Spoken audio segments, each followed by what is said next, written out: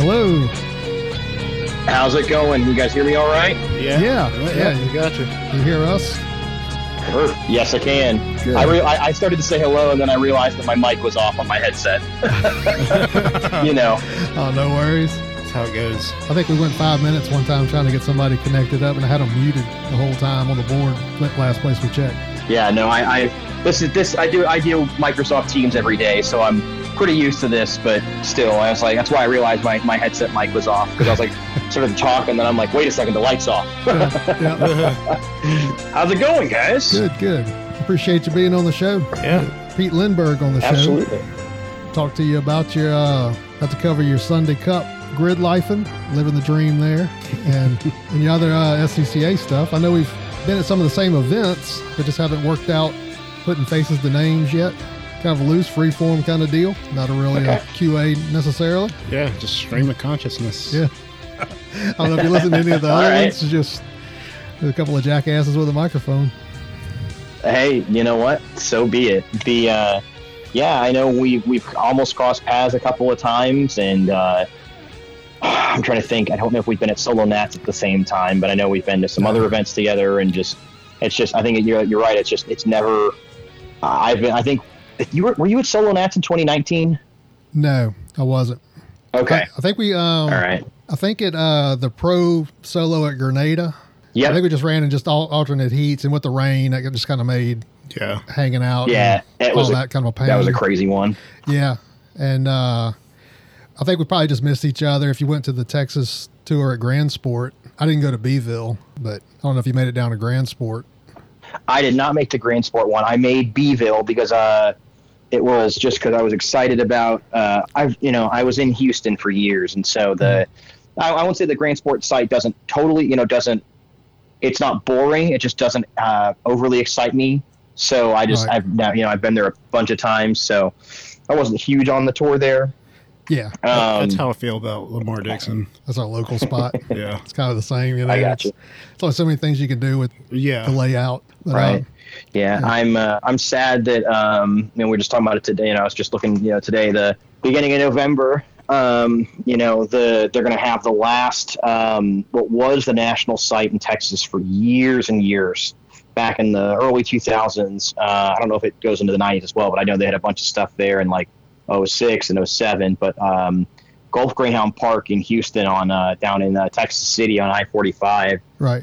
It's going to have its last hurrah next month. The site's officially been sold. They haven't had Greyhound racing there for a while. I guess they've just been kind of doing like OTB type stuff, off-track betting, and they're basically shut. The facility's just kind of been on its last legs, and now it's officially got a new buyer. So after many years of autocross there and lots of gravelly, autocross there for the past,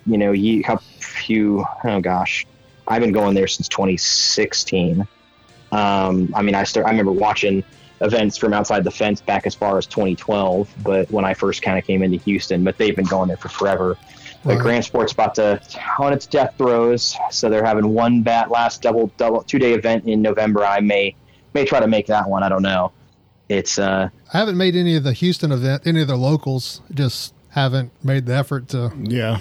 I'm not too much on like spending the night on something like that, and it'd be a long day. From Baton Rouge, it's about 5 hours from Baton Rouge, so it'd be a long day. But right, but we did pass. I know Carey comes out occasionally, but even still, that's still a tough one. Yeah. So usually if he's getting ready, testing a car or something, kind of get it on a bigger national style course, because we don't have anything over here that you might be able to string a couple of elements together, but then that's about it. Parking lot autocross after that. Yeah, they didn't have it for very long. But I went to, back in end of 2016, I went to, Southwest Louisiana, Sowila, event they had on that taxiway out at the airport. Yep. Yeah. Yeah. I went to, that was wild, because it was big, and it was a huge, long taxiway with this little, like, teardrop off the side of it. So it was a pretty wild autocross. It was essentially, it was like 75 seconds of slaloms and offsets. Yeah. But it was great practice. Yeah. If you hadn't figured it out at the end of that day, you might not get it. Yeah, basically. And They used to, but it was like, oh man, they had the paint lines because of the taxiway. Right. Yep. So like you'd like turn it like one side of the slalom had great grip, the other side you're going across the paint line, so the grip was inconsistent. It's like, man, this is just yeah, it gets sketchy. That car's in the Right. grass on the regular. Yep. Yeah, I think we went Yep. to one for sure, maybe two. Yeah. I think We went to 2 maybe two. Yeah, because they had that other area Mm-hmm. that wasn't the taxiway. yeah. They had they had a big ramp area they used to run in. Got a hangar built into it. I don't know if they were like. I think the last one we went to, they were running doing motorcycle tricks in it. That was where they ran originally before a hangar was in it. It was a big site. Yeah. Then they had one that was about half that size, and then that one became a lay-down yard for some construction. And so then that's when they moved to the taxiway. They had to connect local. They didn't pay anything for that site. okay. So that That's was pretty. That's fantastic. yeah, that was a good deal. And I So- think the FAA actually came in and shut it down with Oh, any really? extracurriculars on the airport. I think it was an FAA deal more than just the airport saying, I got to get out of here. Yeah, that's kind of what I remember hearing, and I think that's, I think it was just because the way that I know there's a lot of rules about what they can, like if they're getting federal money. Mhm. I think there's a lot of rules about what they are and aren't allowed to do on any part of the tarmac that's basically being federally subsidized more or less. Right. So I think that's kind of the way that works. Yeah, it was I had heard something similar. Yeah, it was a Boeing. I think it was a Boeing avionics repair facility, KC-135s. There, so that was primarily what was flying in and out. Just, I think for radio maintenance. Got it. I'm sure that's definitely Fed money involved with that. So Yeah. So. Yeah. they were running a Coliseum over there, convention center thing. And I think they lost that site, but they've got another one over in Lafayette, which is about an hour and a half past Lake Charles towards Baton Rouge. Yeah. Okay. And, Yeah. they had an event there last weekend. I didn't make it, but everybody seemed to like the site and it was satisfactory. So That's funny because I went to my uncle's house in Lafayette Yeah. for my grandmother's 96th birthday. Gotcha. Happy birthday, Grandma. Yeah. Yeah. I mean, I keep up. I follow along with, because like I joined all the Louisiana groups, all the Texas groups, like even West Texas region. Back when I was they no longer call it the division solo steward. It's called the solo. This ever since I started doing this back in I want to say it was 2017 or 16. I started doing this, but I was the solo development coordinator for the division. So I was basically the division solo steward. And so I started kind of keep, poking my head in on what was going on in all the groups, trying to circulate the fast tracks when I saw them, trying to get people just to be aware of what was going on. And because people love to complain, I mean, we're autocrossers. We love to complain, Right. Yeah, I had Googled you, and I saw you were. I didn't realize you were the solo steward for that Southwest division. And yeah, I saw I'm not that, anymore. Now these days, it got pawned off beginning of 2020 to Matt Peck out of who runs with the Road Trip Race Team's Texas Spokes Autocross Club out of the Austin area. So he is now the Southwest Division solo development coordinator, and so he is the right guy for it. Frankly, I don't have an SCCA membership anymore. I let mine lapse this year because I didn't see myself even getting to 4 SCCA events this year. Mm-hmm. So I was just like, that's kind of the 5 events paying weekend membership is the breakover point. And I was like, I can't with confidence say I'm going to, because I've already seen I've seen a draft of what the grid life schedule looks like for next year. Uh-huh. And that is my primary focus right now, because I've got the fit in full spec prep. Plus I've got one lap on the calendar too.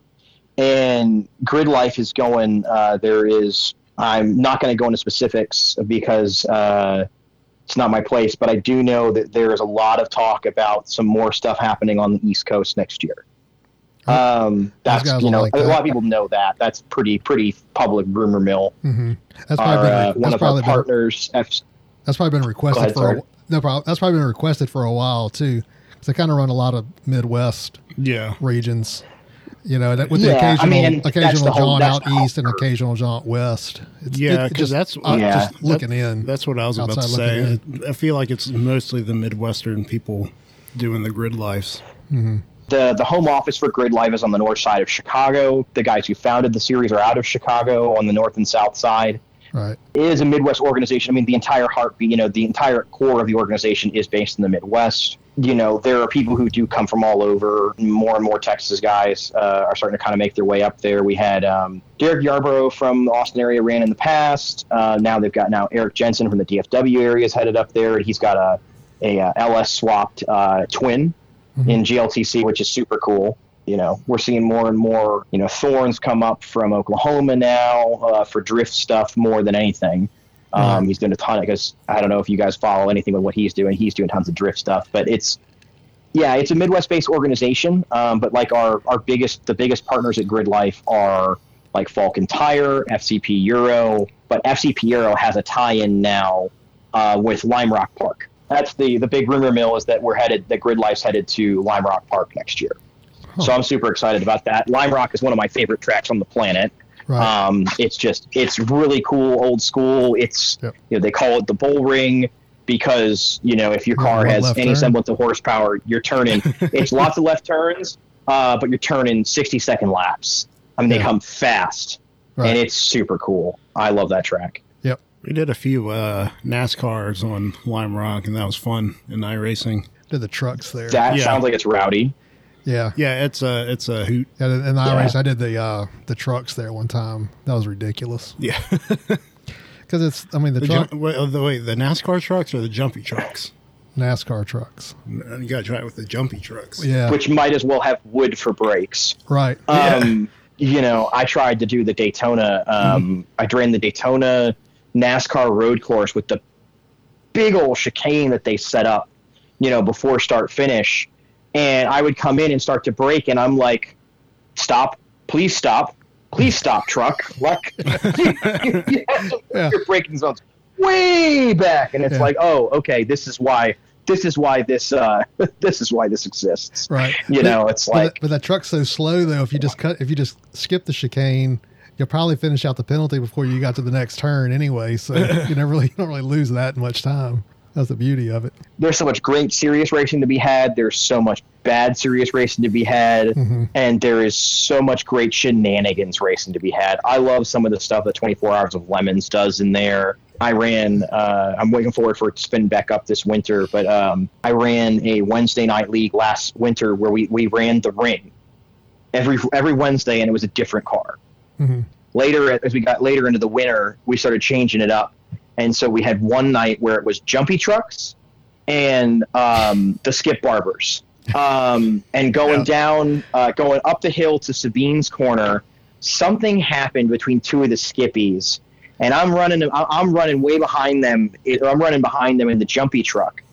And all of a sudden, a skippy spins out and is facing back up the track toward me in the middle of the track. And I just hit it at I can't do anything because I'm in the jumpy truck. It doesn't turn worth a darn. Right. And I just hit the skippy and I'm just gone.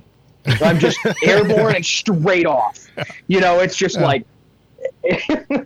Yeah. It's kind of like and that driver's dead. Yeah.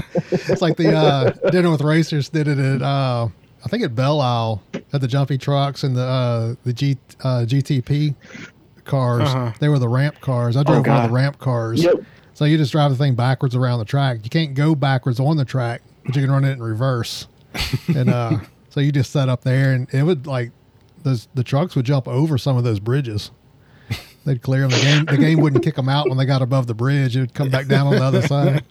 Oh my gosh, that's wild. And they would have just ridiculous mix of vehicles at tracks that just didn't make any sense. Speaking of weird cars on the ring, there's a YouTube video of a guy doing a lap of the ring in Gran Turismo 3 or 4 in a with the Mercedes. Yeah, with the motor wagon, the patent wagon or whatever it's called. And it doesn't have the I remember it doesn't have the horsepower to get up the hill right to the Sabine Corner. So he's like he has to do like a 99-point turn, like up the hills. Like it's like we're going to go 6 inches up, 99-point turn, 6 inches further up again. It's like this giant, awful switchback. I don't even. I like he sped it up significantly, and it still is like a 20-minute video or something stupid. Yeah, like I think the total lap time was like 12 hours or something. I wouldn't have that kind of commitment to even approval point. And, some people have nothing but time. Apparently. That's the truth. In Forza, I would always just sim the endurance races that were like an hour, 2 hour long. Mm-hmm. I just hired a driver for that. I did that when I first started playing Gran Turismo as a kid. I would go to my buddy's house and we would do that a ton, because I loved cars as a kid, but I wasn't, I played, like the original Need for Speeds and other stuff, but the Gran Turismo stuff was hard as a kid, and I didn't have it. I just had the Need for Speed stuff on a GameCube, and so I had a buddy who had Gran Turismo 4, and we would hire the sim driver to drive and win us a car. We would sell it to go buy something cool out of the used car lot to customize, to go play with. And oh man, I can't believe it's wild. That was 15 years ago we were doing, plus 2 years we're doing that, and now we're just getting ready to have GT7. It's like they take their sweet time. Oh yeah. Did you ever play any of the Tokyo Extreme Racer games? No. Those were like my favorite racing games growing up. Because they're just so different they're so wildly different than anything else we had at the time. Because it was like... They were like racetrack based, or just like street? It's like street racing, like driving. But it had it had health bars. Huh. So, like, you would get in front of your opponent, and their health bar would go down. And the further in front of them you got, the faster it would go down. But if you also, like, ran into another car or the barrier or something, right, that would take away your health as well. And it was all on the Wangan Highway in Japan, in Tokyo. Okay. So, it was like the whole highway system. I have seen... somebody did, I think it's called the Shikuto Revival, but there's a group of modders for Assetto Corsa who created the whole Wangan system. I know a bunch of the Grid Life guys got together a couple times this winter, and they just went and did it free for all, just drives and everything else. Like, it was super. Like, it's just they wanted to take a departure from the super serial iRacing stuff. Right. I think I'm in that Grid Life group on the Facebook. And I think I did this. They like the street stocks, and I think I did the street stocks at Laguna Seca, which means that if you go in just a tad too hot into the corner, the thing rolls over. That's like what you're managing, because it doesn't have enough power to spin out necessarily. It'll get going fast enough. It handles terrible enough that it's a little bit mushy all everywhere, but until it flips.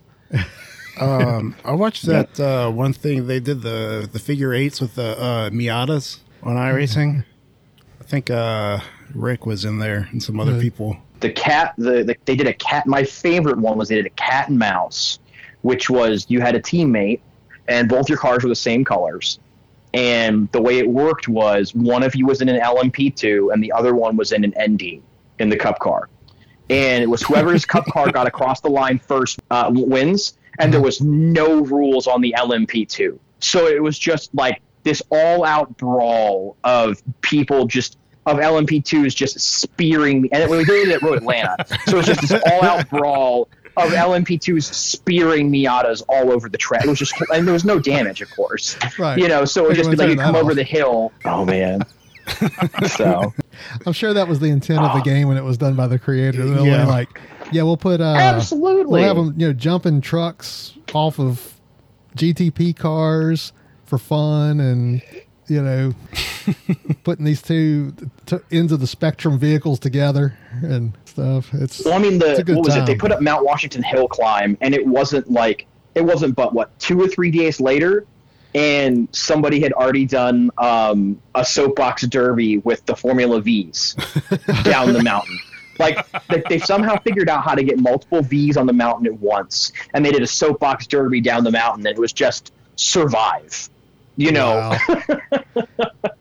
Wow. Yeah. and that's one of the things I love is just like iRacing has embraced some, like, yeah, they're still a serious race server, but like they've given they've built it up and, you know, put together in such a way that some of the shenanigans can be encouraged and can be done, and it can be fun. It's a good time. Right. Yeah, it's like there's enough simulation to it, you know, for kind of the hardcore serious folks. And the wheel-to-wheel racing is the best in any of the games. Graphics, it's all debatable, but the wheel-to-wheel racing part of it is the best in out of all of them. Well, but then you got enough, you know, just hacking in air quotes the game to, you know, just for the ridiculousness of it. Yeah. You know, so you can coast a Formula V down a hill. They have some pretty ridiculous mods for Assetto Corsa too. Yeah, but that one's kind of an open environment almost like that. I mean, nobody's getting into iRacing from the outside. What do you mean? It's all from the inside on the iRacing. Yeah. iRacing's expensive, but the beauty of it is that unlike Assetto Corsa, you know, where Assetto Corsa, the world's your oyster when it comes to, you know, what modding's out there and available. You know, because, like, I don't know if either of you are aware of the Two Drinks Tuesday Discord and racing Assetto Corsa League. Like every Tuesday, and I think now they're doing Thursdays too, they get together and they'll race something truly oddball. And you've got to be, you know, the whole thing is get drunk and we're all going to get together and sim race. And they have there's a Discord chat where everybody's in, and they've raced the V10 sounding Amazon boxes. They've raced a dude in a recliner. They've done the Bluesmobile. I think I'm in there. I haven't run with them, but like on Tuesdays, just it's conflicted with something else I've been doing. Right. But I'm always watching what they're up to because it is always shenanigans, and I love it. Uh-huh. But they're always up to something funny. And like they were talking about Suzuki Altos before, and like they run all sorts of funny little things. And it's just, you name it for an idea, and they'll get it, you know, and then they might run something once and they'll go, that was neat, but wouldn't it be funny if we gave it like another 100% more horsepower? You know, what would happen if we doubled the horsepower of this thing? You know, how much of a death machine can we make it into? There's I found a mod for the Blue Falcon or whatever it is from F-Zero. And you would hit the accelerator, and then about 5 seconds later, your tire warning came on. Because the tires got so hot because it was going so fast that they just disintegrated. Yeah. Because they got they also have, like on that set of Corsa, they got an autocross deal on it where you can set cones and stuff. Yeah, I've got that one. Yeah, I've done that. When I did it, it's just kind of cumbersome to do. Yeah. But I'm not an expert on the set of Corsa. Yeah, it's the mod tool is kind of, I'm trying to think of the word, wonky. Mm-hmm. You just the controls it's not intuitive, right? So go figure. It's all open source. You know, nobody is like, it's the only downside. Yeah, my gripe with this at Corsa is, I guess, the lack of support for finding setups on the cars. Because I'm not interested in being a car engineer, but I'd like to handle. I like it to handle to where it doesn't try to kill me. Yeah, they have. I was like, I don't need it to be. I'm not looking for the winning setup. I just need a better than a baseline. I mean, there's stay on the track. I have it's setup database something. It's a mod you can get, and then you're like, okay, I'm doing this car on this track. Let me look and see if they have any. Mm-hmm. I mean, not everything's going to have a setup, but right. But I mean, enough people drive it though to where there's got to be some kind of repository somewhere of these things. I mean, in iRacing, you can find a setup for most everything. Right. Even the cup cars, the ovals and stuff, and those people don't talk about that at all. But you can still find something that's better than baseline. Sure. Of course, if I run the open setups on those, I just take the tires up to like max pressure and send it. So. Yeah.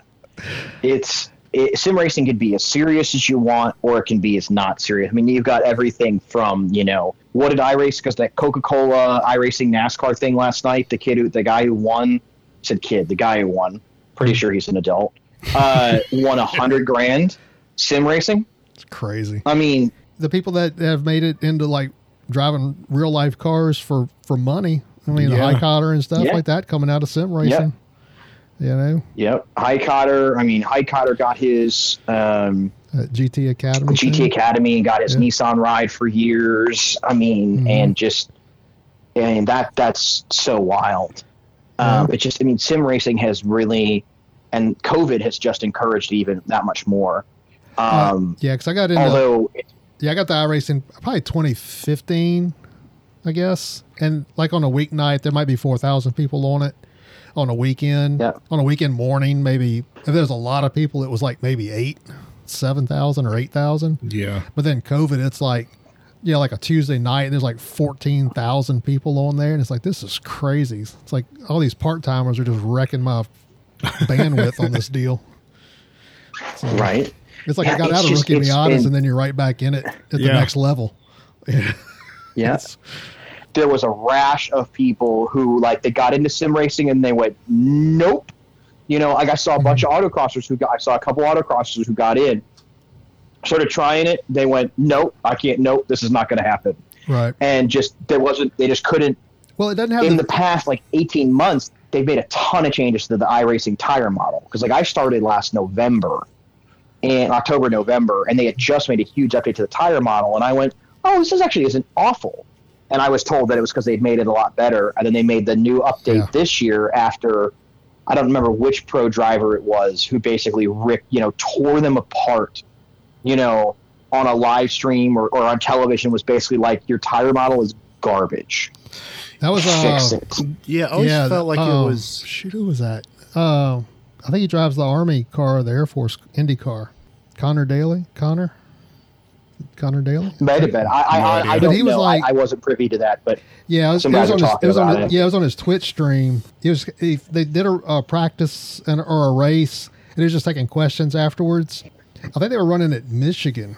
The Indy car, I think one of the teams, Penske or somebody, did the setup that everybody used, and they could adjust it a little bit from there, but it was basically a fixed setup for everybody. But he said, like with the game, it's like as soon as the back end steps out, like as soon as you realize like it's going, it's gone, and there's no saving it. But he said in the real life, you can hang the back end out way more than you can in the game. Yeah. But he said as far as like what you see on the tracks, like where the bumps are and the wall and the perspective of all of it, he said, oh, that's on the money. But he said that the tire model of it leaves a little bit to be desired, relative to the real car. Yeah. But if you got in it, like last year on it, the cars were fairly drivable. Like when I started, like with the Miata, if you came into the turn too hot and tapped the brake and turned the wheel, you just spun out. Yeah. Or blown motors was a regular thing. And I don't think I've seen a race with a blown motor in 2 years. Even on missed shifts, you don't blow a motor. Yeah. But back then it was barbecue in the pits. Pretty regular. Yeah. I mean, I will give iRacing a lot of credit. They're fixing a lot of they're fixing a lot of issues. And there's still stuff that they haven't. Mm-hmm. They're throwing, of course, where are they throwing the most of their money this day? Well, it's where the money's coming in from, and it's NASCAR. They've got the super speedways now have side drafting is now a part of the models. The new, the Craftsman trucks. Not only is the window net there, it now moves when you're moving at speed. Like they're adding more. The damage models have all changed now, and they've gone and added updates. Like they're not necessarily fixing everything that we want, especially the way that the game is running. It's still, as a lot of friends of mine have said, who are a lot more savvy about tech, coding and everything else. They're like, it's coded like absolute garbage. Mm-hmm. And they're like, it's written like absolute trash. That's just, they're limping along, what's coming up on, a 15-year-old game engine. I mean, basically, they had NASCAR racing, 2003 season, and they took parts of that, and that's its own. That was something I got exposed to last year. That's its own whole other part of sim racing. There's a bunch of people who run that legacy because it's all, you can get it, free on the internet. Mm-hmm. And it's, you know, basically iRacing light. They've people who have put texture packs and such on it, and yeah, it even goes further back than that because the iRacing guy had the Papyrus. Yep. It was like IndyCar, I can't remember what the name of it was. GT Legends. Yeah. GT Legends is Papyrus, I think was the company name. Yeah. But that's the same. That's the iRacing guy now. Right. So you're going back to what, like 98, something like that, I think? 97, I 98? think they go back. They can go back. I think they go even earlier into the 90s than that. But Maybe so. yeah, I mean, I think they Papyrus goes way back. I think they did something else that was completely unrelated. Yeah. A middle area in there between the simulation part of it and the gaming part of it. Because if you alienate all the Forza guys, that's cutting down a revenue stream. And and if you alienate everybody who doesn't just want to drive around free form area and run over pedestrians and other cars and street race it, that would get old to me after a little while. Yeah. My hand twitched while I had my phone. Is that Forza, the Forza comment did that? Yeah. You like spazzed out a second or what? hit me where it hurt. As a Forza guy.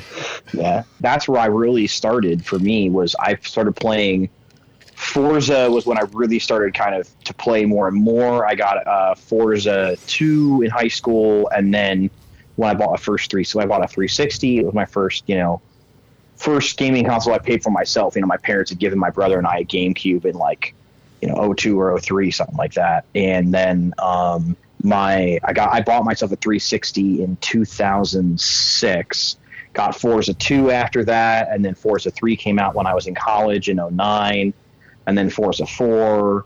And Forza 3 I started playing on Friday nights with a large group of people, including one of my best friends from one of my good friends from high school, Max. And that turned into more and more and more. We played all the time, and then a lot of the times, I went to college in Maine on a dry campus, and I didn't have a car, and the closest McDonald's was 18 miles away. I wasn't going anywhere most weekends, so I ended up playing a ton. Once I was allowed to, I went to a pseudo military college. Once I was allowed to have a television and an Xbox on campus, my sophomore year, I started playing a ton of Forza 4 and Forza 3, just tons and tons of that, I have so many just great memories from back then. But that was kind of my gate. I did that for a while, and then for a variety of reasons got out for years, and then last year decided, I was like, okay, I had told myself at the end of 2019, I was watching all the Grid Life iRacer stuff that had been taken off for the past year or two. I said, you know what, I really want to get in on this next year, so I want to build a sim rig over the course of 2019. Well, then of course COVID happened, and so that started it just made me want it more. Right. I was like, all right, well, I got to get a computer together and everything else. And then it turned out my friends, Justin and Laura Harbor out of the Austin area, my friend Justin, as well as a bunch of other people from the Texas Spokes Autocross Club, work at Dell Alienware in Austin. I posted about, I was getting ready to build a PC, and one of my friends reached out and was like, hey, building a PC is great, and if it's what you want to do, just a heads up, I'll give you my employee discount code. Oh, shit. Right. So basically I was able to buy, an Alienware PC, and I'm on there, and I happened to work the timing out right that Dell was given Dell had a crazy discount code that day that I bought last June, and then I got the employee discount on top of that, and I'm like, damn, I'm going to have to drop, $1,800 with tax on this really, this big tower PC. Right, and then, and computer. I'm like, man, right. Oh man, this is a really big thing. And then, Dell's like, would you like 0% interest for 18 months? And I'm like, yeah, yes, sure. I would. Are you telling me I can buy this now and it doesn't cost me anything? Sure. It's a very, very dangerous way. They're hoping that you'll just pay the minimum payments and they can collect the interest, of course. But right. Yeah, what I ended up doing, and I paid it off a while ago, and ended up buying a gaming laptop as well the same way. And I even got my little cousin a PC from their outlet earlier this year. There is, if you don't want to buy a PC, I figured out that there's a ton of deals that show up on Alienware Scratch and Dent and Refurbished site that you might get lucky on. But still, everything's so crazy with COVID.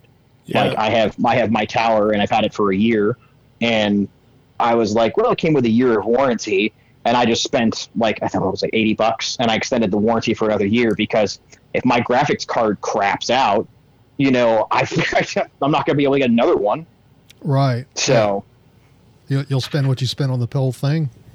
Yeah. Basically. Yeah. So yeah, I did. And that's. Yeah, I had to upgrade like that. I just did the Ford Entertainment Group off of the Facebook group. He runs some, builds PCs and whatnot. And I just got like a basic one, like $600 one. Mm-hmm. And had it, and it ran iRacing fine. He had all that installed on it, when he sent it to me. I just like doubled the RAM in it and added a RX 580 card to it. I built mine in 2019 satisfactory to play Cyberpunk. Cyberpunk came out, my PC could run it, and I'm like, all right, great. Good to go, huh? Yeah. Yep. And I ended up way overbuying last year because I was planning on buying like something with like maybe a 2060 or a 2070 Super. Mm-hmm. Then when I figured out that there was additional discount from Dell and the one that my buddy was giving me, I was like, oh, I can go way overkill on this rig. So I ended up getting a Ryzen 3900 and a 2080 Super. So basically, this PC is good for a while. Yeah, right. I got it. It's like, I thought I had a 2070 for a while, but I actually had a 2080, and I completely forgot about it. Because I was talking to someone about being able to run something, and I was like, "Yeah, I got a 2070," and then I looked at the specs, and I was like, "Oh shit, I got a 2080." Yeah. Well, I think I paid. Yep. I think that RX 580 card I got. I want to say I paid $250 for it or something like 2 years ago. But they're like 300 used now. They're definitely they're more than I paid for a new one. It's crazy for a used one. Because Mike Tate had one. That he's like, you need a video card? I was like, I got a RX 580, and he's like, that's what this is. And I thought about it, but I kind of just eBayed them just to see what the ballpark going rate was on it, like $300, and I'm like, ooh, no. So like, I'm into watches too, and like Rolexes have just like skyrocketed in pricing, and a lot of the other high end stuff. But like I was back in 2019, I went to a jewelry show with my parents, and they were selling a Rolex, and it was like $7,000, and I was like, man, I really want it, but that's a lot of money, and I don't want to spend that much money. I can't really justify spending that much money. But like now, that same watch is like double the price. Yeah. So I could have bought it, saved it, and then made my money back. Well, 2 years ago, I could have bought a $1,200 Miata that was running, and now you can't get a roller for that. Yeah.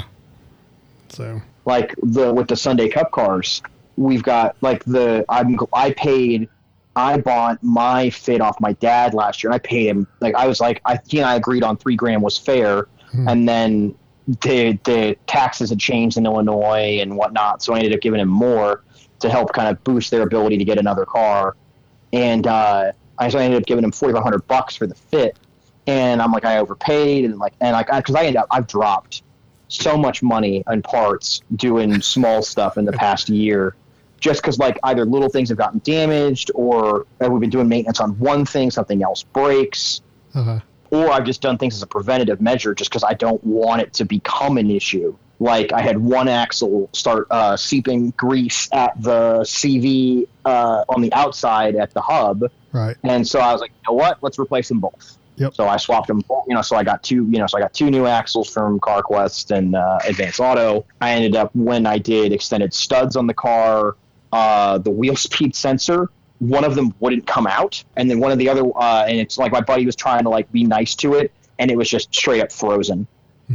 Pull out what came out, and then drill out the what was left of the sensor in the hole, and just so that it was and so I ended up doing both wheel speed sensors on the car. So did the lower control arms and everything. So I paid $4,500 for this Fit, and I've dumped, $1,500 in replacement parts at it since.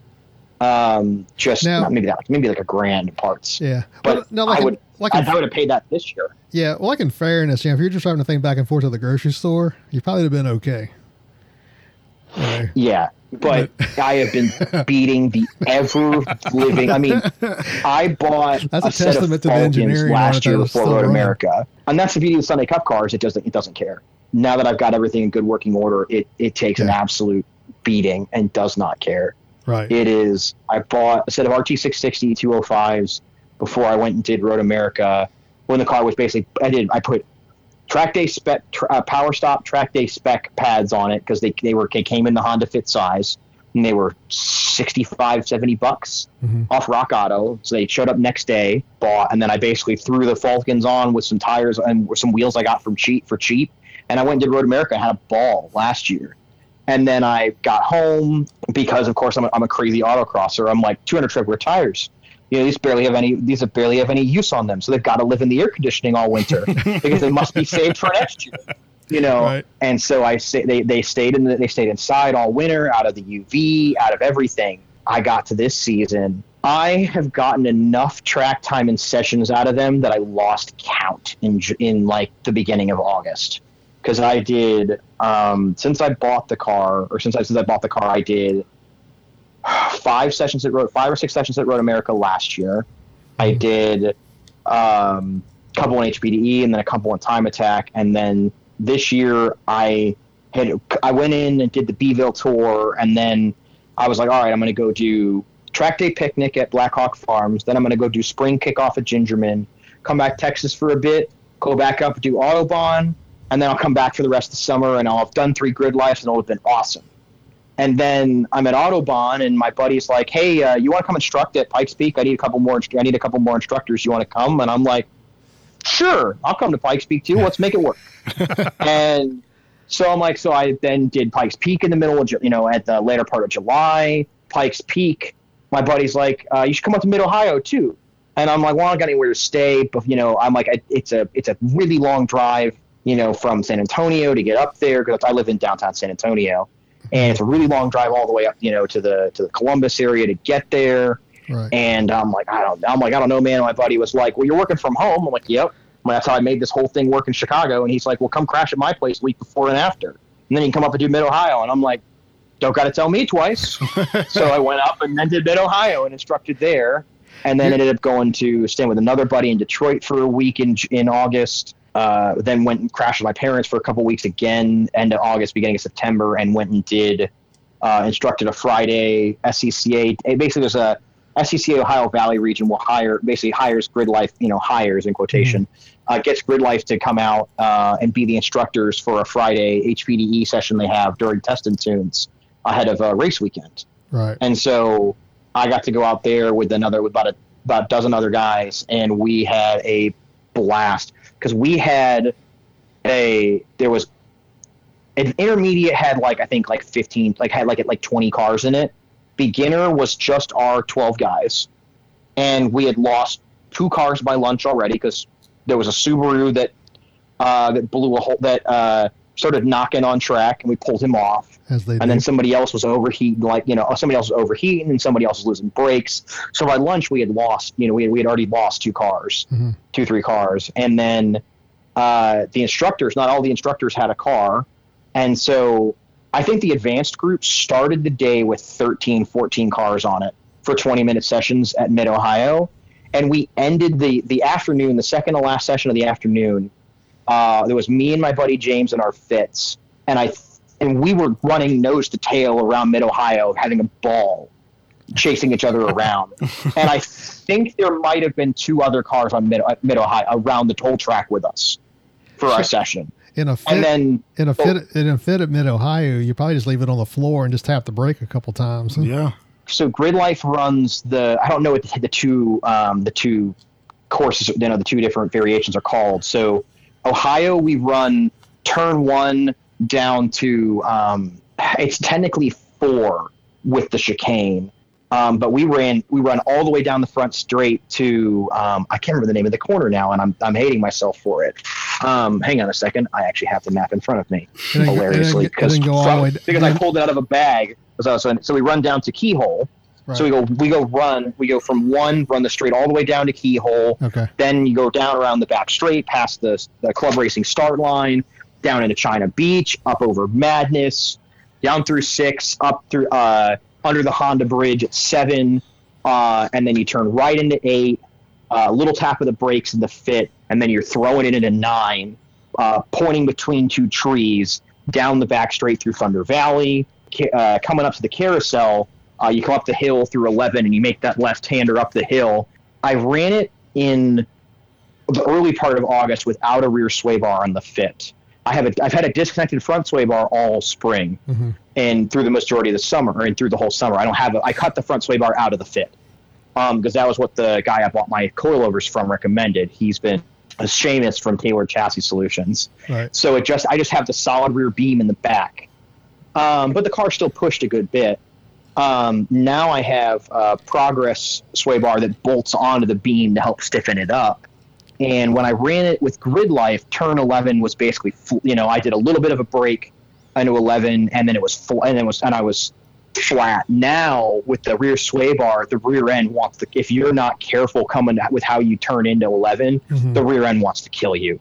Right. The rear end wants to come around. And I actually had a buddy who last session, like second to last or last session of the weekend with Grid Life, came up 11, and he caught, I don't know, I can't remember what exactly happened, but he turned in for 11, and the right rear caught the dirt, and it spun him across straight into the tire wall. Oof. on the inside, going, it's inside coming through 11, and it's the outside exiting, going into 12. And he got thrown around to the tire wall and wrinkled up his fit. Blew out the airbags on the side of the car. And then we actually had, earlier in the weekend, we had Tony, buddy with a Mazda 2. He was chasing Kyle into turn 1, beginning of, that's Sunday. I can't remember if it was Saturday or Sunday. I think it was Sunday. Yeah, it was Saturday morning. And Kyle was chasing, Tony was chasing Kyle through turn 1. And Kyle dropped the right sides in the dirt right on the exit of 1. Tony came up, and there was a big dust cloud because it was really dry. And so we were kicking up dust anytime you went off. And Tony couldn't get a good visual on where the end of the track was. So he went all the way out, right rear caught, and he got thrown into the inside tire wall at 1 on the exit of the turn. Oof. Really hard. And Kyle's car was, when he spun at 11, was salvageable. Like they just went and put new fenders and a new headlight in it, and they put 2 new doors on it too, and it's been fine. Right. But Tony's car hit the wall so hard in turn 1, the entire front subframe was, like, the whole front subframe and front clip was canted. The whole thing was canted. Like there's a photo from the back seat of Tony's car looking at the driver's seat, and the driver's seat's at like a 30-degree angle to the right. The entire back of the seat is bent from the impact with the wall. Jeez. Yeah. So he had so he was concussed, and what was I, like 150 feet behind Tony, maybe 200 feet behind Tony. I had just passed my buddy Dusty on pass start finish, and he pointed me to the inside at turn 1. So I came in a little bit cool. I know I didn't come in super, super hot. I also never got to the point at Mid-Ohio where I was comfortable being flat through turn 1. Never got to that point, right. which is how you're truly fast in the fits there, is you have to exit the carousel, and you have to be foot to the floor until you get to the keyhole. That is the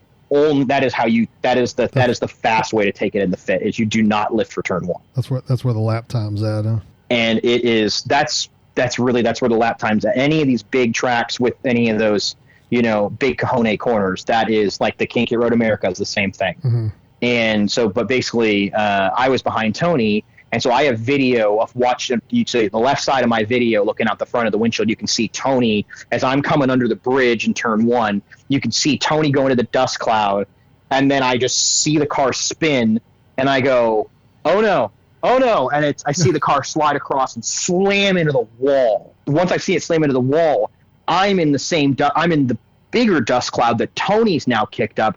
Right. So I'm in a Days of Thunder moment. I can't see anything. So I'm like, and so I've slowed way down. Like I had lifted completely off the throttle when I saw what was going on with Tony, because I was trying to figure out, okay, where am I going to have to go? Like, what's going on? Right. And then, of course, I drive into this dust cloud, and I can't see anything. And I've slowed down to 20, 25 miles an hour and still nearly hit Tony because he was concussed from the wall hit. The car was rolling because he hadn't got his foot on the brake to hold it. So as he had hit the wall so hard. And so I'm flipping out. We get an immediate black flag and we all get brought back in. And, then we've got a big Sunday Cup group text and on Facebook Messenger, and Tony comes in and he's like, I'm all right, guys, yada, yada. We're all like, all right, cool.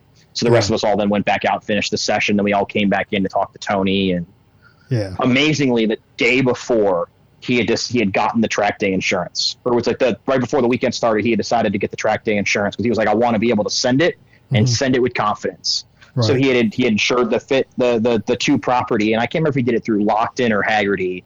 Just an FYI to anybody who does do the track day insurance, those folks they're the face of the policy, but they actually shop it out.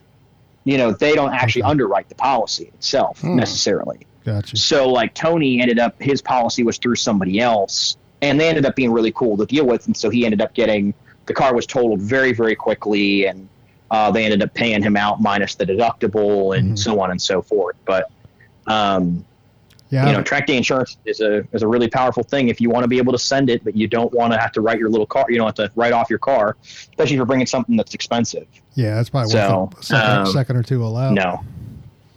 Right. And that's where I'm at with it. Yeah, I have the locked and autocross on mine. Because we do autocross down at NOLA. Yeah, they have all the Armcos around the track down there. Yep. And around the skid pad where they do the drift and stuff. And that's where they do the autocross. So I got it. And for my car, it was, I don't know, $280 to $380 a year. Yeah, I'll probably gone down as the value of the car has gone down a little bit. And it covers two people, however many autocrosses you want to do a year.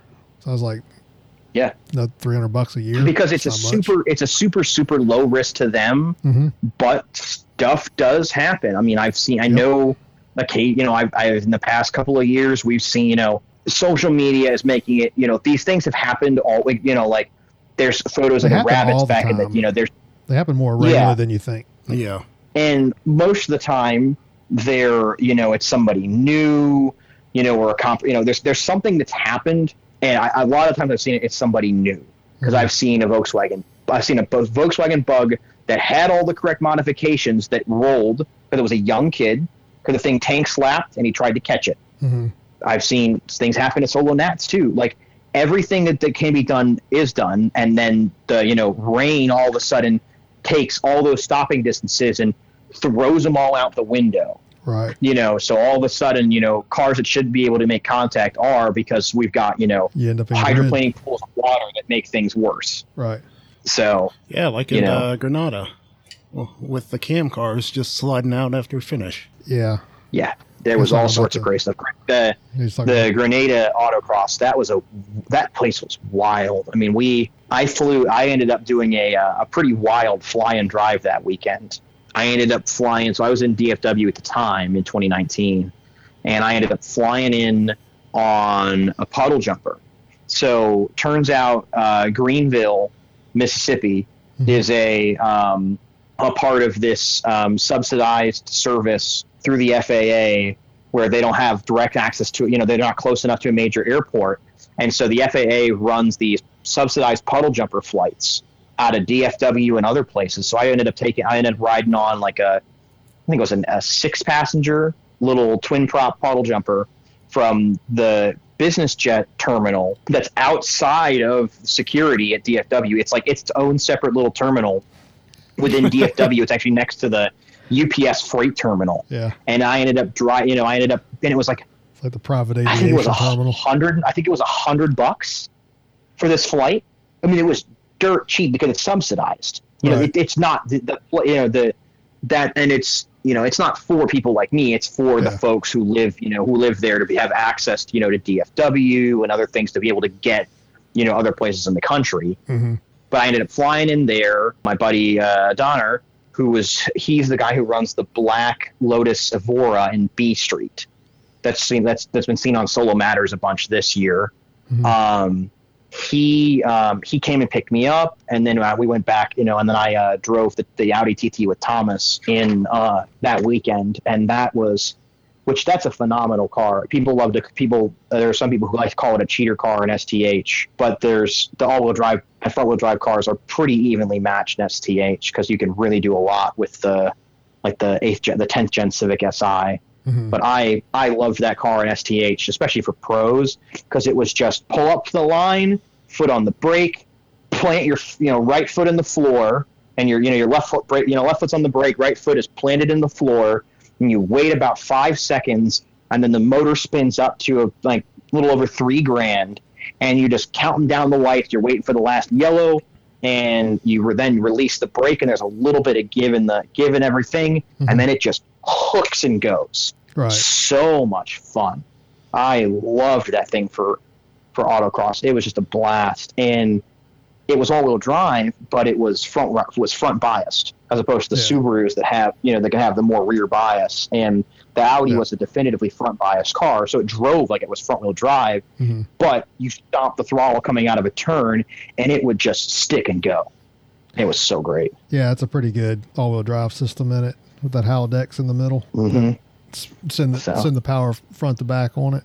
I think that's the same setup as like the Golf R does. Yeah, it is, and that was the big reason why Thomas picked it. Is it's basically a Golf R in different clothing, because the Golf R of that that's the Mark 6 Golf R of that is in the STU, but the TT was in STH, mm-hmm. and the TT is not without it. The TT is not, it's not a perfect platform, and it's even we could have pulled a little bit more weight out of it, but the TT is never going to get under 3,000 pounds. Right. Whereas the 10th gen Civic Si is, I think it's like 2890 is the curb weight of a 10th gen Civic Si from the factory. Mm-hmm. The curb weight.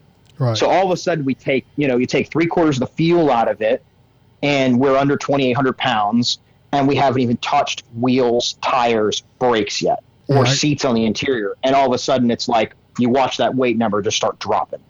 Yeah, I got a 17 GTI in GS, and it's got the DSG and leather. The I performance love that pack. box. So it's it's a great daily, but when you're running against, like you say, with the Civics that are starting out 300 pounds lighter and get an half inch more wider wheel, which is a lot more tire. Yeah.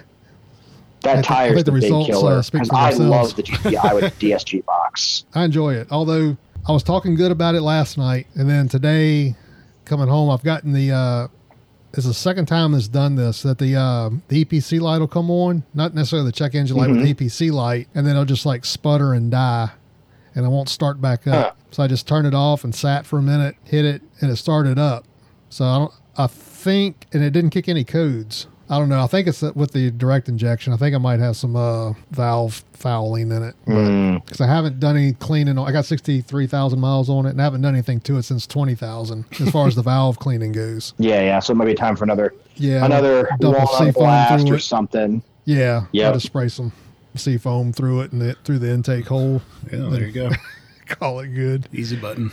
Yeah, right. It's aggravating when it does it, especially when I talk so good about absolutely. it. Yeah, and that's one of the wild things is that these, direct injection. Like I didn't know that now in Europe they're starting to throw, we all know, we know about diesel part. We all know about the diesels with the big particulate filters on them, and all the regen they've got to do and stuff on them, and it's a pain in the butt, and all the diesel guys hate them. But they're now starting to implement that in Europe. They're now starting to implement those same filters on gas direct injection cars because of the same issues the diesel has with the particulate matter that comes from the direct injection is an issue on the gas cars too.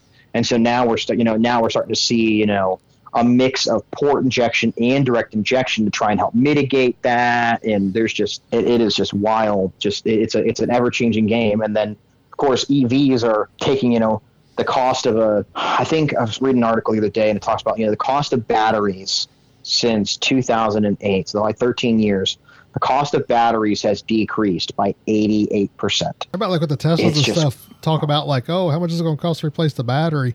And I think it's been a pretty proven deal in the meantime that's not really a issue for the longevity of the car. Right. Because a fender bender is going to total it in most cases. Right. I get so mad at people on Facebook who just come up with the most ridiculous reasons that EVs are bad. Like, Tesla is not my favorite company, but like, Agreed. the tech is there and they're still, Yeah. what is the issue of, That's what they sell, tech. Yeah. It's a passable car. I mean, it's arguably Yeah. probably the worst built car, but A lot of them certainly are. yeah. yeah, it's like when you get it, you just take it over to the service center and get them to line the body panels and Yeah. replace a glass panel in a lot of cases because they got cracked on the way over. But I don't understand. I'm the super hate excited for it, like but- Rivian and like I don't know if you guys have seen the Rivian R1T that they're rolling off the line in Illinois now. The fully electric truck that's, I think the base model is like 315 miles of range. right.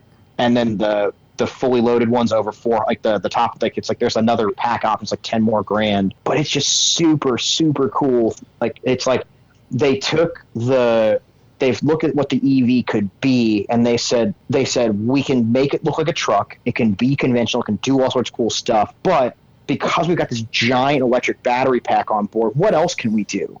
And so they have a full.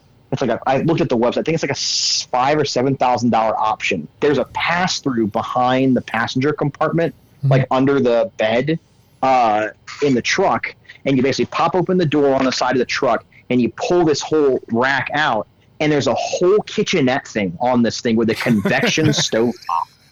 And it's like somebody like leaned in all the way and said, okay, big battery pack, induction, induction, not convection, induction right. cooktop. And somebody said, okay, what can we, we've got all of this. What can we do with it? We've got all this battery power. What can we do with it? And it's just, I think it's so awesome. Mm-hmm. That's the way things are going. And while we do rely on like coal for a lot of our energy, which is not the cleanest way to get it, we see, Right. We're seeing more and more investment in solar and wind. And like, there's the biggest thing that's going on, like down in Louisiana now, is that, Fouchon and a bunch of these other places that have been, primarily servicing the oil industry are now going to start seeing wind turbine. Mm-hmm. Offshore wind is finally now becoming a thing. I went to Maritime College, and they were talking about this back in 2009 and 2010. They were trying to figure out how do we properly implement floating offshore wind platforms, because in order to get the platforms far enough away that you can't see them and you can't hear them, you got to get over the shelf. Right. And which means at that point that they can't just be anchored at the, they can't just be, built onto the floor. And Right. so It's too deep. So they had to be floating, and they're finally getting past all of those issues. And so now that's the next big thing, is all these big floating offshore wind platforms is going to become a thing in the Gulf. Yeah, a lot of that gets done overseas. Like at Denmark and stuff is a big manufacturing area for that. They don't fabricate a lot of that over here. I'm surprised also that we don't have more like turbines like in the river. I mean, because the Mississippi, here in Baton Rouge, it's probably quarter mile wide. Yeah. And probably, I don't know, 100 feet deep in the middle in the shipping channel of it, and probably 20 feet deep everywhere else till you get close to the levee. Right. I mean, that's a pretty steady current rolling through there. Right. So you can. There's a company called Ocean Renewable Power Corporation, ORPC. One of the guys I went to college with, who was my senior, he went and worked for them a couple of times when we were in college, and they have a tidal energy turbine. Mm-hmm. That's I don't know if you've seen those windmills that like they have the twist in them like a DNA strand. It looks like one of those, and it's just underwater, and it sits and it spins. But one of the biggest things that you run into with that is environmental concerns of, well, what's that going to do to the wildlife? That's the biggest pushback. Same thing as the windmills chopping birds in half. Yeah. Too. So get the occasional fish. Yeah. So didn't they put some of those in the like in the Hudson River, or talked about it? They might have. I don't know for sure, so I can't comment. Yeah. But on that, you're not going to power like the city with something like that, because you're just not going to have enough generating power. Yeah. But it's like you get enough of these deals to feed the grid, it'll add up. And the different, I mean, coal is probably the cheapest way to make energy, well, anywhere, but it's probably the cheapest way to make energy in Kentucky and Pennsylvania, because it's right there. Yep. Yeah. Or Virginia, it's right there. Solar is probably the cheapest way to make it in Phoenix. because the sun's right there. You know, Yeah, and yeah. like the West Texas with all the windmills and Southern California, the Palm Springs area. Yeah, I drove out there a couple years ago, and I mean, you see them in the movies and stuff, you don't realize, you know, how big they are. And I've been to the port of Houston and seen the blades, you know, sitting on the dock. Yep. This was before when you could get into the port with a driver's license. You know, it's just kind of like, it's like, damn, those things are huge. Yeah, I've been driving. There's one on a trailer, right? Mm-hmm. Yeah, that one blade to load. Yeah, it was on the not on a trailer. It was on a train, actually. And then you'll see, like, they have to at some point, you know, they get them off the train and they go last mile. I grew up in Illinois. It's actually where I'm at right now. So we'd see. I remember growing up seeing you know, they'd have the lead car, the truck, and then a chase car. The truck's got, you know, the base of the, you know, the center point of the center attachment of the blade, and the tip is on this, you know, this drag behind trailer. Right. That's all, you know, this little tender that's being dragged along behind the truck, and it's just this whole operation. And then, of course, they're not really prevalent in Texas. There are a couple of them in Texas, they're not. I haven't seen many of. I don't see any of them in Louisiana. But the clover leaves, especially along, like, in Illinois, and so I'd see the truck pull up to this, and they'd be like, "All right," and they're having to, like, twist the blade to get it around, to get it onto the next freeway, and just all sorts of wild stuff. It's a whole operation they got to do to get these things, because they're just absolutely enormous. But it works, and once they're up and going, they're, with the exception of if they don't spend the 15% extra for the heated blades, they can operate year round. Right. I wish that somebody in the state of, you know, it's too bad that when they were investing in the wind energy in Texas, that there was no incentive put upon these power providers to do that. So none of the windmills in Texas have the, you know, heating in them, and so they can't operate in the super cold conditions like the ones can up north. Because like central Illinois, just in Iowa, covered in wind, covered in windmills. Oh man, the Texas freeze kicked us in the balls back in February. Yeah, you know, trying to get through that week. I got lucky; none of my pipes froze, but I got, you know, friends who had $15,000 of damage to their houses with pipes bursting. Right. So you don't know it until kind of afterwards. You know, no, it's so bad. It's so bad. So the joys of home ownership. Exactly. I'm happy to be a renter, because I put all my spare money into my little Honda Fit. Right. Because I spent it all on putting together the Fit this past winter to come do the Sunday Cup stuff, and it was great. And just drove the wheels off it this summer.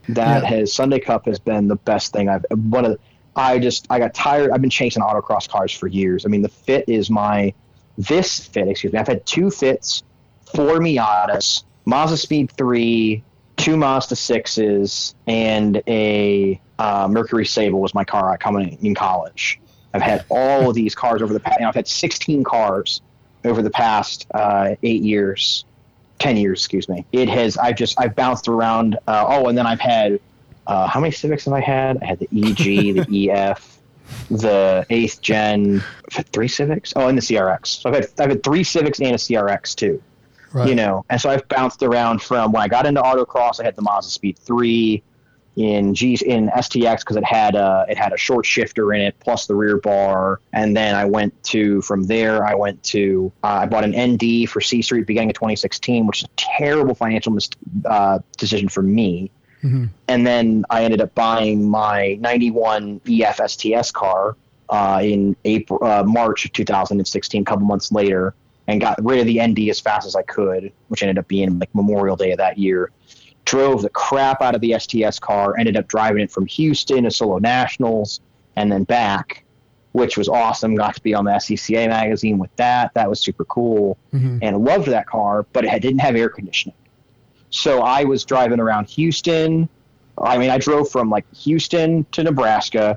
I drove from Houston to Dallas a bunch. When I went and did the autocross with Southwest Louisiana at the airport on the taxiway, that was in that car. You know, so I drove from Houston to Louisiana, Lake Charles, and back without air conditioning. I'm sure I was ripe as can be when I got home. You know, you can't smell what you smell like. I'm sure I was great when I got home from my roommate, but I looked at that and I went, I'd love to just have this one car, but it doesn't make sense to just have this car. And I want to be able to, and so I want something with air conditioning and I love this car, but I want something with air conditioning. And I considered putting AC in it, but ultimately decided to sell it. And then I had gotten my hands on a B16 swapped EG Civic that was cheap, and ultimately decided, I said, I want to do track stuff. This was beginning of 2017. I was like, I want to do track stuff, but the EG doesn't have a good class in autocross, and that still mattered to me at the time. Right. And so I ended up selling the EG, selling the EF, buying an MR2. I had an MR2 for 21 days because I bought it. It had a rear toe issue, and then it had 6-7-year-old tires on it. And I bought it from this guy whose son had left it with him years before, so it came with a bonded title. I bought the thing, insured it the day, insured it, and then I spun it because I had burned the rear tires off because they were old and the alignment was screwball. And then was driving and got stuck out in a rainstorm in Houston on I-45 on the north side. Right. Hit a river of water going across the freeway, spun the thing backwards into a K-rail, at 65 miles an hour into the concrete barrier. Car was total lost after 21 days. I was like, all right, well, and it took a little bit for the insurance to pay out, but the insurance ended up saying, yeah, you were fully insured. So here's your first total loss, kid, at age 26. And ended up taking that money, and I bought an E-Street, and I bought a E-Street prepped, basically ready to go 99 Miata from a guy in Houston. And that was a pretty good car. Drove that for months. And then there was an issue where the crank bolt managed to work itself loose on that. Right at the end of 2017, when I took a new job, right before I took a new job in Dallas. And so I took this new job, took a pay upgrade. The Miata wasn't working. I said, screw it. Went out and bought a G Street Focus ST. I had driven the Civic Si. I didn't like it. It wasn't bad, but I didn't love the car. And of course, it's a Honda, so everybody wanted, basically MSRP, or you couldn't get below invoice. And I think invoice at the time was like $24,000. It was not overly expensive, but it wasn't cheap. Right. Versus, I ended up talking to some buddies of mine because I had worked at Russell and Smith Mazda in Houston for years. That's part of why I went through so many. I had 2 new Mazda 6s and the new Miatas. I kept getting deals because my boss was always willing to put me into something to keep me on the train to sell a car. When he needed that one extra unit, he was willing to cut a deal. Never doubt a desperate GM when he needs one more unit the last day of the month. You throw out some stupid little number and it might be enough, huh? Yep. I ended up buying a Focus ST because some friends I had from who worked at the Ford store next door went to another Ford dealer in Houston, and they had the last Focus ST they had for 2017 on the lot. And they're like, yeah, stickers 25.7, invoices 24.5, with the dealer plan discount plus the $3,500 of Ford bonus cash on this Focus ST. We could sell you this car for $20,200. And I'm like, okay, sounds good. So bought this Focus, and I had it for 21 months, and then in that 21 months, I put 55,000 miles on it. I drove the wheels off of it, but it was a phenomenal car. I loved the way that it made boost. It was everything that was good about a Mazda Speed 3. It got way better fuel mileage. It would run on 87 and on 93. It would run on whatever fuel you put in it, it would run on it. Right. It was a cheap plastic interior, but I really liked it was good car. I really, really enjoyed it. So I just drove the crap out of it. Yeah, I've heard those are good dailies. They really are. I mean, the price on them now for what they are is absurd. Absolutely stupid. 2017 was the year to buy one, because that was 2017 and 2018 was the last year they had them. But in 2017, the RS had come out, but the ST was still cool, was still there. But what Ford ended up doing in 2017 was they started throwing huge rebates at the Focus to move them. They needed to move units. And what they ended up doing is all the rebates that the base Focus qualified for, the ST qualified for. The RS did not, but the ST did. I had a friend who got a base model Focus ST for $17,000 brand new. Wow. Brand spanking new for a little over $17,000. That's a deal for almost any car, any brand new car you'd want to drive. Yeah. And You this know, is like a they Focus, Civic range. turbo Focus. It doesn't have nav or anything special, but the Sync 3 voice system is pretty slick. And Yep. it's for 20 grand, that car was a steal. For 17 grand, that's just stupid good. You almost got to buy it even if you don't need a car. Exactly. And I looked at them the summer of 2017, and I said, nah, it doesn't make any sense for me. I don't want a car payment. Because at the time, my family member of mine was using one of my Mazda 6, and they were making half the lease payment, and I was making half the lease payment because I had a ton of negative equity. And basically, the family member was paying what the lease would cost, and I was paying the negative equity out of the lease payment. And so I was like, all right. So, so it was a good deal for me. I didn't want to take on 2 car payments at the time. And so I then had the Focus. And then during the summer, right in the spring of 2019, end of April 2019, a buddy of mine in Landon Lake Jackson posts on Facebook, and he's like, there's a customer who came into the dealership today. He works at Honda Lake Jackson, my buddy Keelan. And he's like, anybody looking for a Civic Si dirt cheap? He's like, $1,800, runs and drives, just passed the Texas state inspection. Yeah. I'm like, what's wrong with it? He's like, nothing. It passed the Texas state inspection. He's like, it's haggard on the inside. He's like, but it passed Texas state inspection, so mechanically it's fine.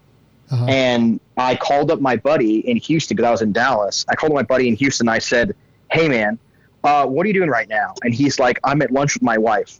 And I'm like, and this is actually Seth from, if anybody listens to the Track Walking podcast, which if you don't, I highly recommend it. It's my buddy Scott Robertson from Grid Life and my buddy Seth, he was an autocross or track guy from Houston, who are both one-lappers like I am. And he's like, I'm at lunch with my wife. And I'm like, I got a big favor to ask. You mind driving to Lake Jackson for me to go look at a car? And he's like, what kind of car?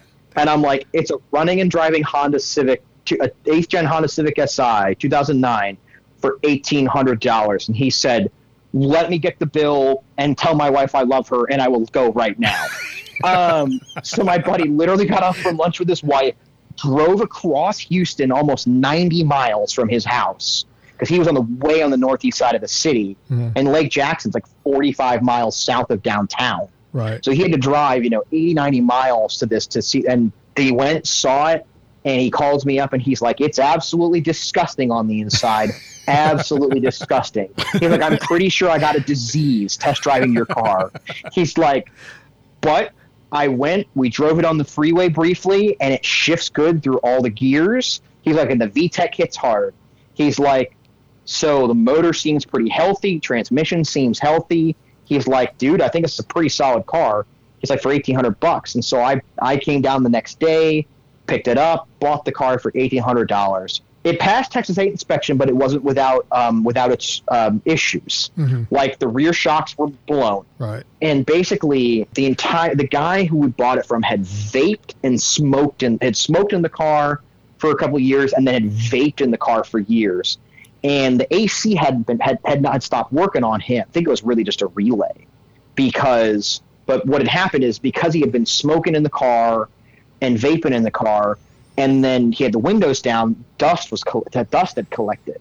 So the dashboard was covered in this like dusty cement of vape juice and filth and dust, and like the Honda, the 8th gen Civic dashes have like this like skin, kind of like a dinosaur skin, kind of a grain to them looking thing on them. Like it's not flat. There's like a grain to it. Right. You couldn't see the grain because this stuff was so thick on the dashboard.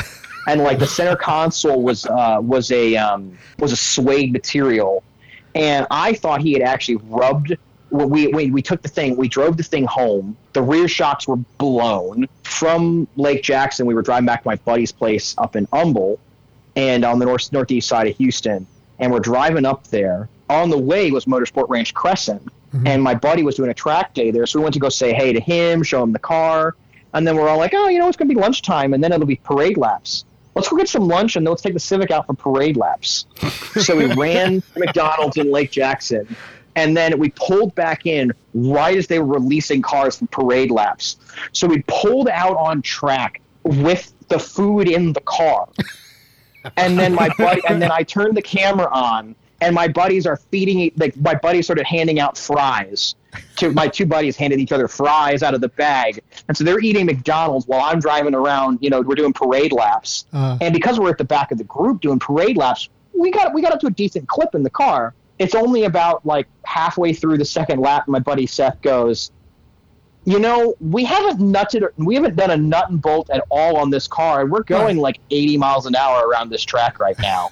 This is probably not the brightest thing we've ever done. Like a few hours into ownership on the deal. Yeah. So just hilarious. We ended up coming back in, and then my buddy and I went up to his place, and he and I spent 2 hours cleaning the car with Purple Power and other stuff. The way we did it was like to get the dashboard cleaned. It was just, you just covered the paper towel in this Purple Power water diluted mix. Mm-hmm. And then you just took the towel and you set it on the dashboard and you wiped once. And whatever you got off the dashboard was what you got. And then you got another towel and you did it again until we had finally gotten through all the crap on the dash.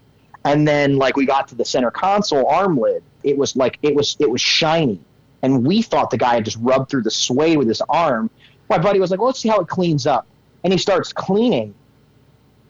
And the suede starts coming back. And he's like, oh, my God. He didn't rub through the suede. He rubbed his body oil into the suede. Ugh, and we were just like, ooh, ooh. And so like we kept cleaning and cleaning. And so the more and more we cleaned, the nicer and nicer this car got. Now, that said, the car earned its nickname almost immediately. The car's nickname was Hazmat because of the interior, also because the Civics of that era had a recall and an issue with paint. So every horizontal surface on that Civic had no clear coat. Like, none. The car was actually a 2 tones of gray. It was the original dark gray on the horizontal sides, the hood, the wing. Actually, the paint on the wing had done okay, and the paint on the trunk under the wing had done okay.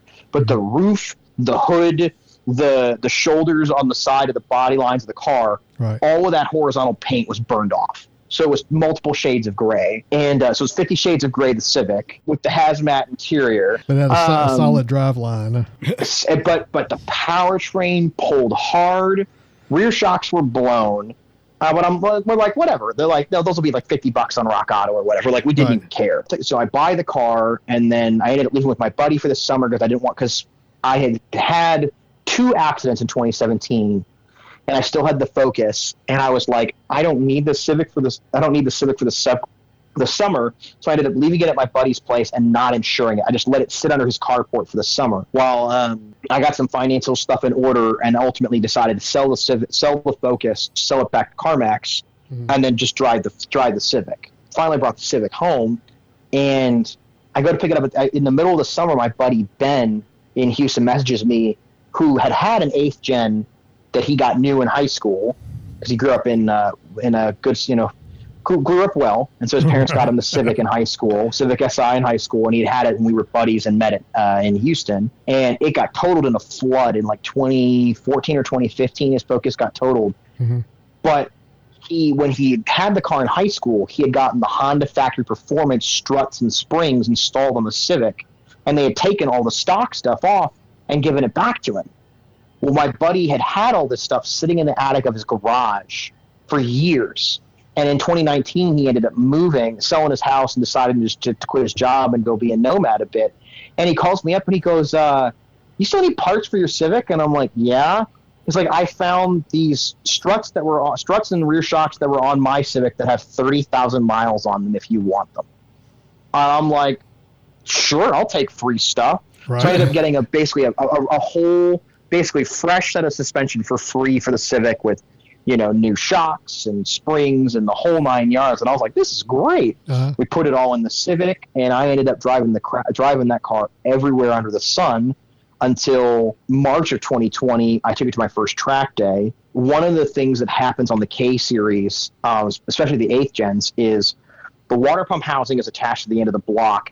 And then on the water pump housing is a hose with the thermostat housing that attaches to it. And it's a plastic housing that attaches to the aluminum, and there's there's basically a rubber O-ring type gasket that's molded in a certain special shape that makes seals to make the pressure. That gasket fails over time and starts to weep. Well, I did a track day, and the thing started running low on coolant. Right. I ended up driving it the next day after, and I ran it low officially on coolant at that point, and popped the head, popped the motor, and those K20 Z3s had a coolant jacket issue. Basically, at that point I roasted the motor. Right. So I was like, and I ended up decided to set the car to the side. In the beginning of 2020, I bought a Miata from my buddy, a 94 Miata rallycross prepped car that I called Ronald the Crappy Miata. Also off my buddy's set. He had bought this car for cheap through GRM Forum from a guy in Virginia. It was a 94 Miata with a hardtop, glass window, and my buddy was like, he sold it to me in the beginning of 2020. He's like, I'll tell you what, I'll sell you the car with the hardtop, the roll bar in it. He's like, it's like the interior's garbage. Like the seats were crap. But it had a roll bar, had the hard top. He's like, it's going to need a motor. He's like, I don't know when, but it burns oil, and it's got 200,000 miles. It's going to need a motor at some point. Right. And I'm like, all right, that's fair. He's like, so I'll sell it to you for $2,500. And I'm like, done. So I took that off his hands and ended up daily driving that for a while. Oh, that's the one the truck tried to eat? That, exactly. That's what let's say. That's the one that I got sideswiped on I-35 in the dark. And the worst part was I had literally spent 8 hours that day putting a brand new clutch in the thing. Brand new, somebody put a lightweight flywheel in the thing at one point, and they had not used the correct thread pitch bolts when they put the clutch on this flywheel. And so basically the bolt had stripped out, and the throwout bearing had more or less been holding the pressure plate in place, giving the clutch just enough grip to keep the thing together. And I basically toasted it the rest of the way, so the pressure plate was loose and making noise at a rallycross in June of 2020. And then basically I parked it, and because I'm walking distance from a grocery store in San Antonio near my apartment. And so I was like, I just parked the car and was like, I don't need to drive it, so I'm not going to drive it very much. I'll drive it the little bit I need to Walmart and whatever. Right. And then I talked to my buddy, and he's like, yeah, you could come up to our shop. Justin and Laura, my friends up in Austin, they have a lift in their shop out on their little ranch. And so they let me come up. We did a clutch, put a brand new flywheel in it off Rock Auto, a clutch in it, did a trans service, did a fluid service, did a rear diff fluid service. And then on the way home, I'm sliding I'm in the right lane, going this, like literally just trundling along doing the speed limit. And a truck in the middle lane, there's a utility truck with a trailer in the middle lane that slowed down, 18-wheeler behind him that had passed me, then starts to slow down, and then decides to move over and doesn't see me, catches the last foot of the Miata bumper. All of a sudden, the back of the car starts to move to the right, and I'm like, oh, I start to turn into it going like, what happened? Did I just lose a tire or something? Right. And then about a quarter second later, I then hear the as all of a sudden the wheel studs start tearing up the left side of the car off the truck. Right. And it's like, oh no, oh God, I know what's happening now. And I'm along for the ride at that point, hearing some of the most god-awful noises I've ever heard in my life. Wheel studs carve up the right side of the car, pop both left side tires. But luckily the trucker realizes what's happening and goes back into the middle lane. I'm just scraping along the ground, but the car is really predictable, and it just kind of pulled over to the side. And I'm like, well, I pulled over to the side not too badly. I guess that wasn't as bad as I thought it was. Go to pop the door open, and the door, previously it swung. When you pop it, it would swing nice and easy and wide. Right. And I go to pop the door, and it goes click, and it doesn't barely open. And I'm like, uh-oh. Yeah, that's a negative sign. And I forced the door open. Yeah, I forced the door open, hearing the door and the fender make contact with each other, and I'm like, oh boy, this is not good. No. And then I get out and realize, and I see all the damage of what's happened, and I've got half moon marks from just behind the driver door all the way up through the door. There's actually a hole in the door about the size of a baseball.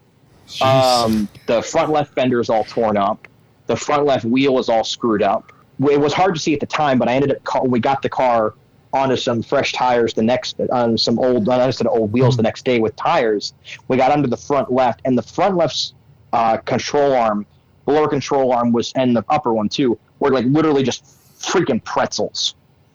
Because I had a Flying Miata, I had the big Racing Beat sway bar on the front, the big one that everybody runs in the East Street on the NBs, and it was popular to run it on the NAs and Rallycross, because it just stiffens the car up a bunch and really makes the transition good. And I had the big beefy Flying Miata end links on the car as well. So basically, when the truck, when that whole control arm was getting whacked, the Racing Beat bar was the part that refused to give. So the entire, and then the sway bar link refused to give too. So the entire control arm just pretzels, and the shock is bent like crazy. And the Racing Beat sway bar is like, I don't know what you're talking about, because it just pretzeled around they all just pretzeled around the end link, and it's like at this point it's like 9:30 at night, and it's the middle of COVID, and I got AAA. I can't tow the car back to my apartment because my apartment's like, the cars have to be fully operable in the parking lot. Otherwise, you're going to get in trouble. Mm-hmm. So I'm like, crap, I can't tow it home to figure out let the insurance figure it out. So I call my friends Justin and Laura back up, and I'm like, at this point, they're way on the north side of Austin. They're over 100 miles from where I live in San Antonio. Right. But luckily, I'm still within my 100-mile towing range to their house. So I'm like 80 miles from them. I call them up and wake them up, and I'm like, bad news. The Miata's been totaled in an accident. Can I have it towed back to your place so that it can stay there? And they're like, yeah, are you okay? And I'm like, I'm fine. Somehow. But, yeah, that'd be really helpful. And then I get and they're like, do you know how long it's going to be? I'm like, AAA hasn't told me anything yet. And then the cops start showing up. The truck driver comes down and talks to me. And thank God he had a teammate. But the gentleman who was driving the truck didn't speak English at all, like barely spoke any English, like even broken English, because the truck was a dual-registered Mexican-American truck that was going across the border, right, making runs. And the guy who hit me was Mexican, did not speak any English, was the nicest guy, felt absolutely terrible that he nearly ran me over and killed me, was really happy he didn't run me over and kill me. And his teammate was really cool. The guy accepted fault. He was like, no, I didn't see you. You were in your lane like you were supposed to be, and I nearly ran you over because I couldn't see you down there, just where you happened to be in a little black Miata at night. Yeah. It's like, I just didn't see you. Yeah. And he hadn't been driving in America very long. Oh, man. And so the car gets towed to my friend's house, so I get AAA on the phone. My friends are like, yeah, well, if you can get the car towed up here, you can borrow one of our cars too. I'm like, all right, well, that'll work. I can borrow it for a little bit while I figure out what the hell's going to happen next. Mm-hmm. Then I call and talk to AAA, and they're like, yeah, we can tow the car. You have to find your own transportation, though. And I'm like, what? They're like, due to the COVID-19 pandemic, you're not allowed to ride with your driver to your destination. And I'm like, what the hell am I supposed to do? And they're like, don't know. That's your problem, not ours. We'll tow the car anywhere, but where you go is up to you, buddy. Wow. And I'm like, I appreciate that, but also, what the hell? Yeah. I'm like, well, crap. So I'm in New Braunfels. I posted on social media that I'm like, well, Ronald's dead. I don't know what's going to happen next, but here we go. Mm-hmm. And please come get me. Ended up a couple minutes later, I get a phone call from a guy a friend of mine from Houston who I haven't talked to in years, and it's my buddy Will, and he's like, hey, man, how you doing? And I'm like, hey, Will, what you calling for? And he's like, I see you having a bad night in New Braunfels. I'm like, I am. I'm having a very bad night, but I'm also very happy to be alive. And he's like, glad you're alive. He's like, my friends and I we took a weekend away from the Permian Basin came out here. We had an Airbnb that we booked months ago and we couldn't cancel. So I'm 15 minutes down the road if you want to need to crash on a couch for the night. And I'm like, that'd be really helpful, actually, right now. That'd be really, really helpful right now. Yeah. And so he and his roommates took his coworkers grabbed the truck and came over and grabbed me from the side of I-35. The car got towed off to my friend's house up in, up north of Austin. He brought me back to his place, and then to the Airbnb, and then the next day they drove me up to Austin to my friend's house, and those friends let me borrow a car, and I ended up going to Chicago for a couple weeks to wait for the insurance to sort itself out. And the insurance paid out over the Miata had actually been previously totaled once. So I paid $2,500 for this car. The insurance is like, well, it's been totaled before. So we're assessing the value of the vehicle at $3,100. And I'm like, cool. I've already broken even. I like the sound of this. And then I'm like, and because it's been totaled, I get to keep the car there's no reduction in the payout for me keeping the car. And they're like, that is correct. I'm like, all right, perfect. And then I ended up accepting their payout. They cut the check. They mailed, I got it. We got it paid. Right. And then I was like, well, the hardtop isn't damaged. The powertrain is still good. It's got a brand new clutch in it, and it's a Miata. I'm like, and on top of that, Ronald had a very unique feature for an NA, actually NBs too. It was a 94 Miata 1.6 with ABS. I didn't even, before my buddy got this car, I didn't even know they sold the NA with ABS, but it was $1,000 standalone option in 1994. Wow. And this car happened to have it. So I was like, I got to be able to get something out of this car because while it's not the right decision for me to fix it, in theory, you can throw a new subframe under the car and it'll be drivable again, and maybe a new door and do some quarter panel work. Somebody could turn it into a beater if they want. It's not the thing for me. Right. And I ended up, but the hardtop was worth money. Yeah, $1,000, I ended up saying, and it was a glass hard, so it was a OEM hardtop with a defrost, with a glass window and a defroster. With you can order a new hardtop from Mazda now, and I think it's like $2,000 and everything, unpainted. But it's a glass window, but it doesn't have a defroster on it. Only they don't make those anymore. So I was like, it's not a perfect hardtop, but it's a glass window defroster. So somebody can get it painted, and they'll have a Miata with a rear defroster, which just doesn't exist, except in except in the newer ones. I called up my buddy Brian in Houston. I said, hey, I got, Ronald's total loss, or Ronald's, done. It's sitting at my friend Justin and Laura's. The powertrain's good. It's got the Torsen diff. It's got, the good 5-speed trans and the good hardtop. I'm like, I'd like to get $1,600-$1,700 out of the car. Is that something you'd be interested in? And he's like, yeah. He's like, I'll do it. He's like, it's going to take me a little bit to put together. I don't have the cash immediately liquid. He's like, I'll need a little bit of time. I'm like, I'm in no rush, man. Take your time getting me the cash. Just, do what you got to do, dude. And so he ended up buying the carcass off of me, and I wrote him the title over, and he ended up pulling the whole 1.8 liter drivetrain out and threw it in his 1.6 Miata track car. And so he ended up selling that a couple months later. But I ended up, I bought the car for $2,500. I'd spent some money on it over the months after I bought it. I put in the 94 Miatas had a real oil pressure sensor, so I bought one of those, which was $200. Super expensive, but I was like, you know what? It is what it is. I like this car. It's got character, so I'm going to spend money on it. Right. And I had just spent a couple $100 on the clutch and stuff. So I think all in all, I was, and I put a black, the car came with a incorrectly color matched fender on the passenger front. I bought another one. I had also spent time, the hood had been crinkled. I spent time, hammering it out a bit.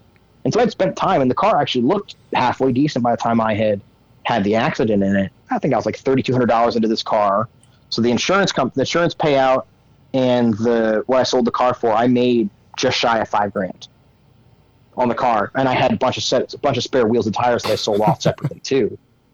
So I doubled my money on this car, and I took all that and then bought the Fit, and then I spent the last 12 months modding that for Sunday Cup, which is just been the best decision because it's a stupidly practical little car. I get 30 to 35 miles to the gallon on the freeway. On the Sunday Cup, do you have to cage those or no? You don't. One guy has a welded in 4-point roll bar.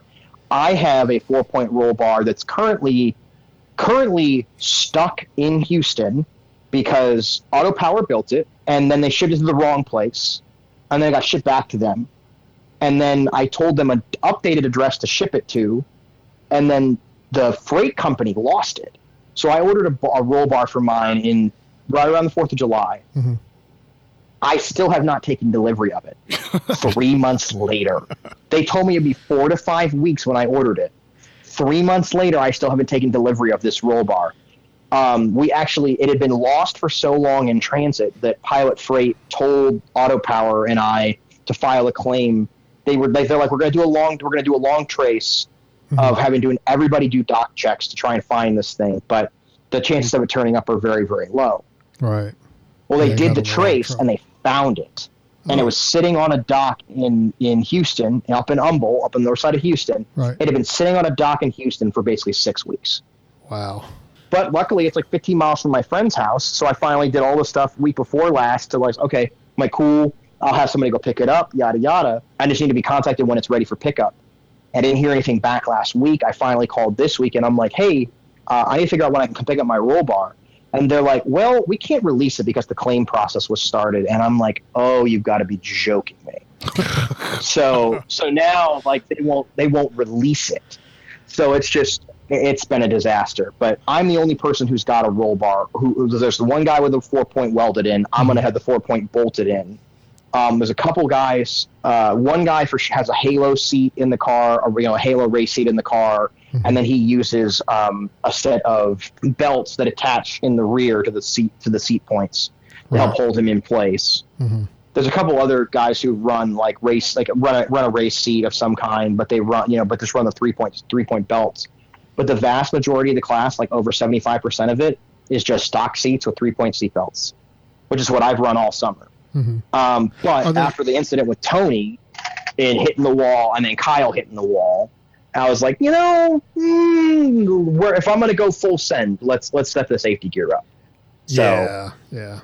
The is it mostly Honda Fits, or is there what other cars would meet that rule? So the Fit is the predominantly popular platform, which there's a mathematical reason behind, and it's the gearing.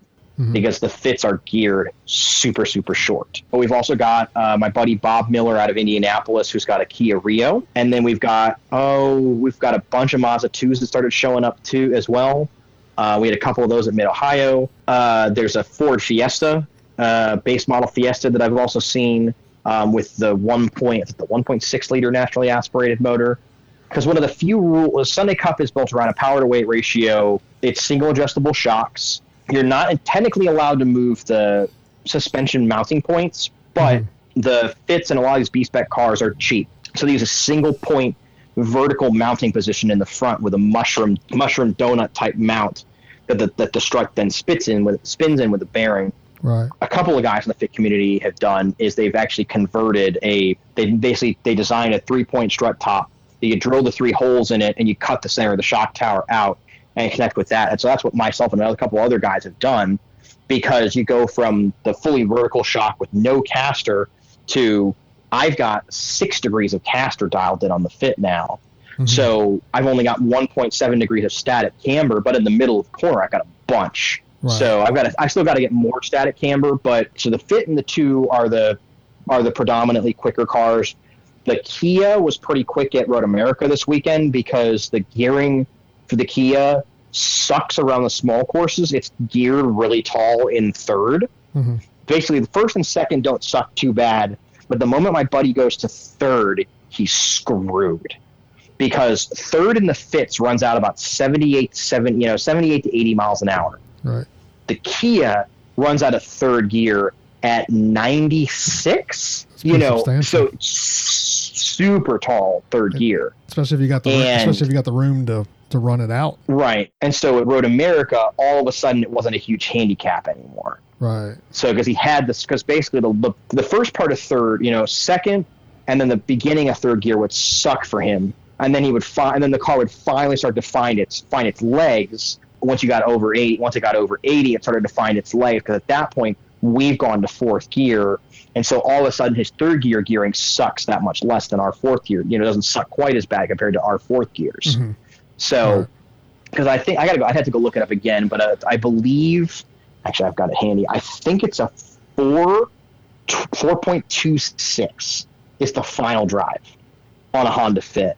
It's really low geared. Mm-hmm. Because like first gear, I throw the car in first, and I'm out of gear at 30 miles an hour in the Fit. like not into the 30s, like literally like 30, 31 miles an hour, I have to have already grabbed second, or I'm on the limiter. So the fit will zip straight up to 30 miles an hour. It is a freaking hoot to drive around town as a result, because it's super zippy in first gear, and even second gear doesn't suck too bad. So it's a super short final drive as a result of just the way the gearing is set up. Let me see if I've got the information. But yeah, the first gen fit is a 4.29 final drive.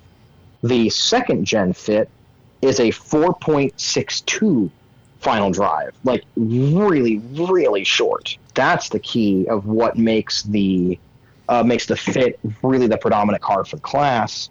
Is the first gen fit's got 109 horsepower, the second gen's got 118. But with the gearing, they're really, really hard to beat against other B-spec cars because there's no balanced performance. We have this power-to-weight ratio, and we're all in the legal area right now. We're starting to figure out, the class has gone from, it's pretty serious, but basically it's all Honda Fit, so everybody's playing on a level playing field, to the past 12 months, the class has gone from, it's pretty cool, some people like it, to the popularity has just skyrocketed. I'd have to go through and find out how many separate people showed up and drove at events this year. I mean, but at Mid-Ohio alone, we had 13 cars in class.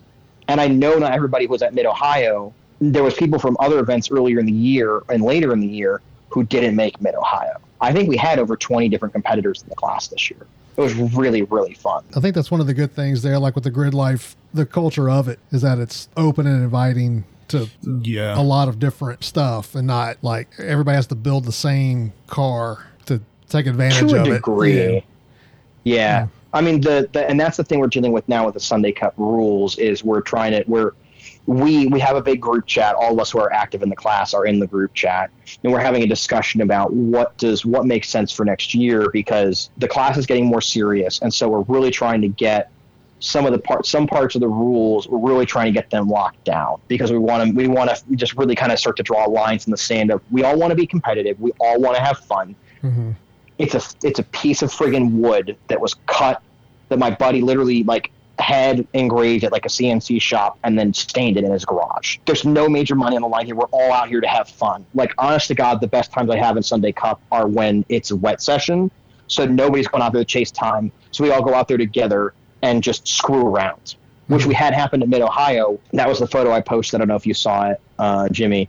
I think there was 10, 11 of us that went out together. It was over 10 of us. And we went out together in one session at Mid-Ohio in the wet, which Mid-Ohio in the wet is hilariously stupid. Because it's an old track. So there ain't shit for grip. No, so you're going offline, trying to find the grip. And we went out as the 10 of us, stacked up really close to each other, just screwballing around, and just had blast for 20 minutes, swapping places, just having a good old time. Mm-hmm. And that was one of my favorite memories of the year, was us doing that. But we are trying to, we want to be competitive next year. And we also all want to, we want to make sure that anything that's, basically we've all agreed that tunes basically aren't legal in the rules, but we've all agreed that we don't want tunes, or that tunes weren't what we considered legal. But there's been arguments by some of the guys that tunes are technically legal per the rules. So we're trying to get that to be cleared up, and some other small stuff. And I would like for us to get to the point where we can, right now it has to be OEM brakes. Mm-hmm. So the popular big brake upgrade is to run the single piston calipers off the, Integra Type R, I said that in quotations. They're CRV calipers. From the late 90s, the CRV and the Integra Type R used the same floating caliper design. The fast brakes was the people who put together the kit first.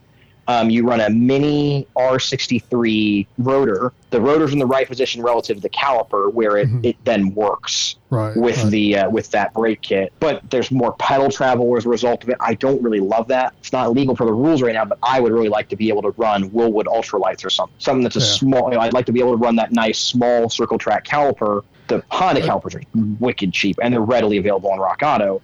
Yeah. But I'd like to not have sliding greased pins anymore. I'd like to have a little 4-pot caliper that doesn't have greased pins and just has the 2 pads. And also, when you go to the Willwood ultralights, your pad options are there's just billions of pad options. Right. I'm not going to die on that hill. That's just one of my wants for next year. Is I'd like to be able to go to a big brake kit, the little big brake kit for my Honda Fit, because I'd like that. But the biggest thing I've got to do is I have been toasting my brakes all year.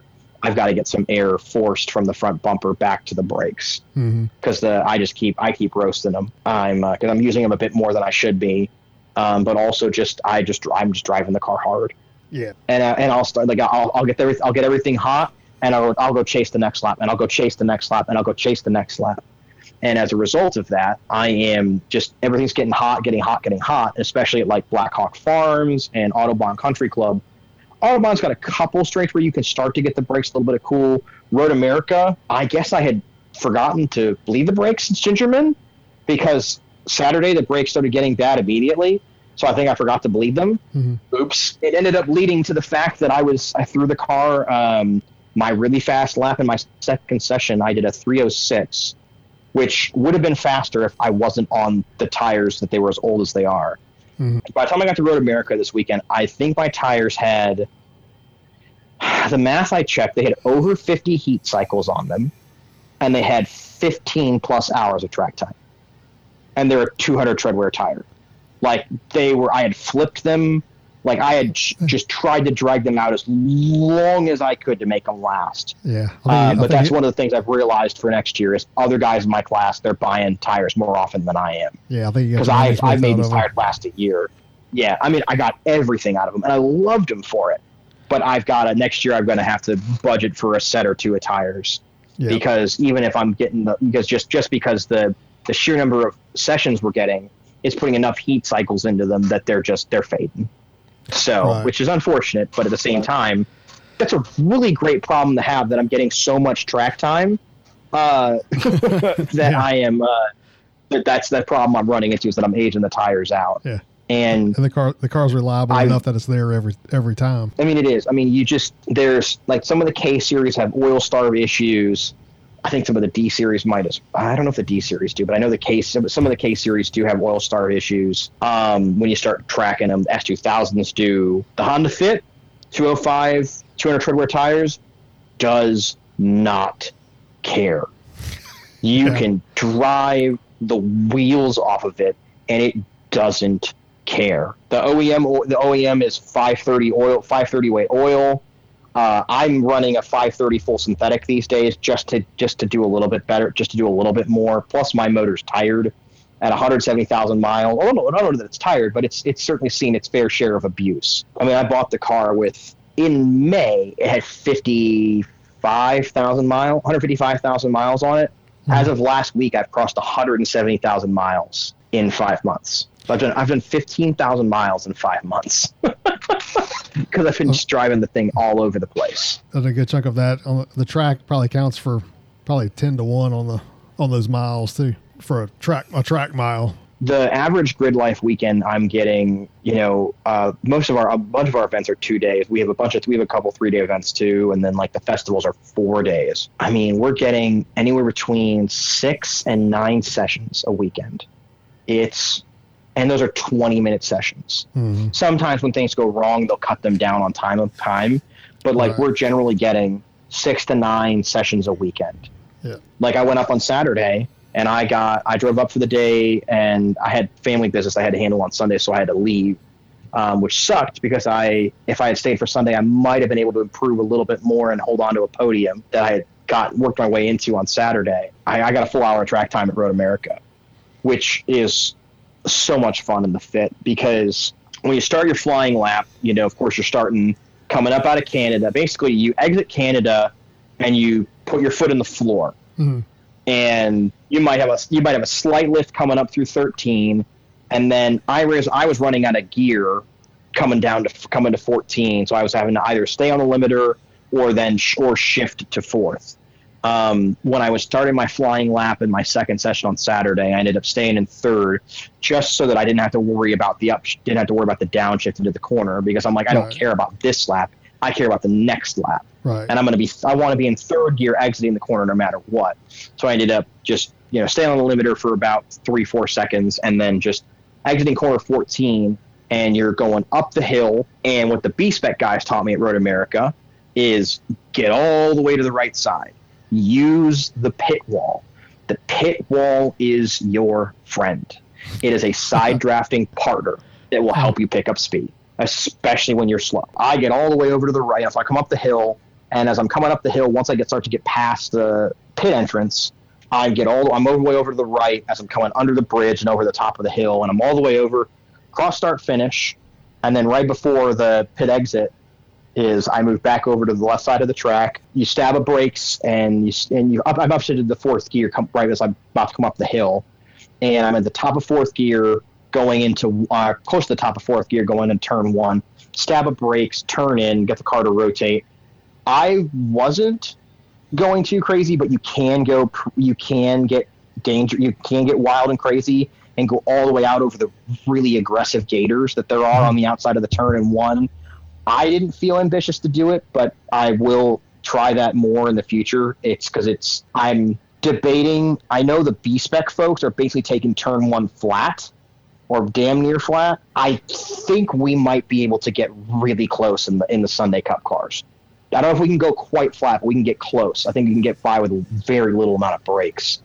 And so get through turn one. Turn two is a kink. It's basically a kink in that straightaway as turn two. Old school SCCA rules said to have a corner station, you have to have a corner. And so they named a corner where they kink the road slightly so they can have a corner station there at the top of the hill going down into three. Down into three, grab third gear, go down towards five, go through the kink of four, under the Sargento Cheese Bridge. Mm-hmm. Gotta love Wisconsin.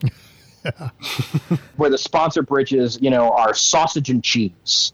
Right. You've got the Sargento Bridge between 3 and 5, and then you've got the I can't remember what the sausage company is, but you got the sausage company after the exit of turn 8. Near the bridge at the exit of turn 8. Johnsonville. I think. Yes, it's the Johnsonville. Yeah, Johnsonville brats and sausages. We go down into 5, and I'm braking right about the 2 mark in 5, going back down to 3rd. Get the car kicked up the hill, little bit of a lift and a little bit of brakes going into 6 at the top of the hill. And then once you exit 6, your foot's in the floor, grab 4th gear, going through 7 flat, down to 8, grab 3rd gear again. And the moment you leave turn 8, you plant your foot in the floor in 3rd gear. You damn near flat shift to 4th, going under the Johnsonville Bridge. Or maybe a little bit after it, and once you've entered the carousel. Mm-hmm. You're flat from the moment you leave 8. You get into the carousel, you grab 4th gear around somewhere in between the two of those, and then you staying in 4th gear with your foot planted.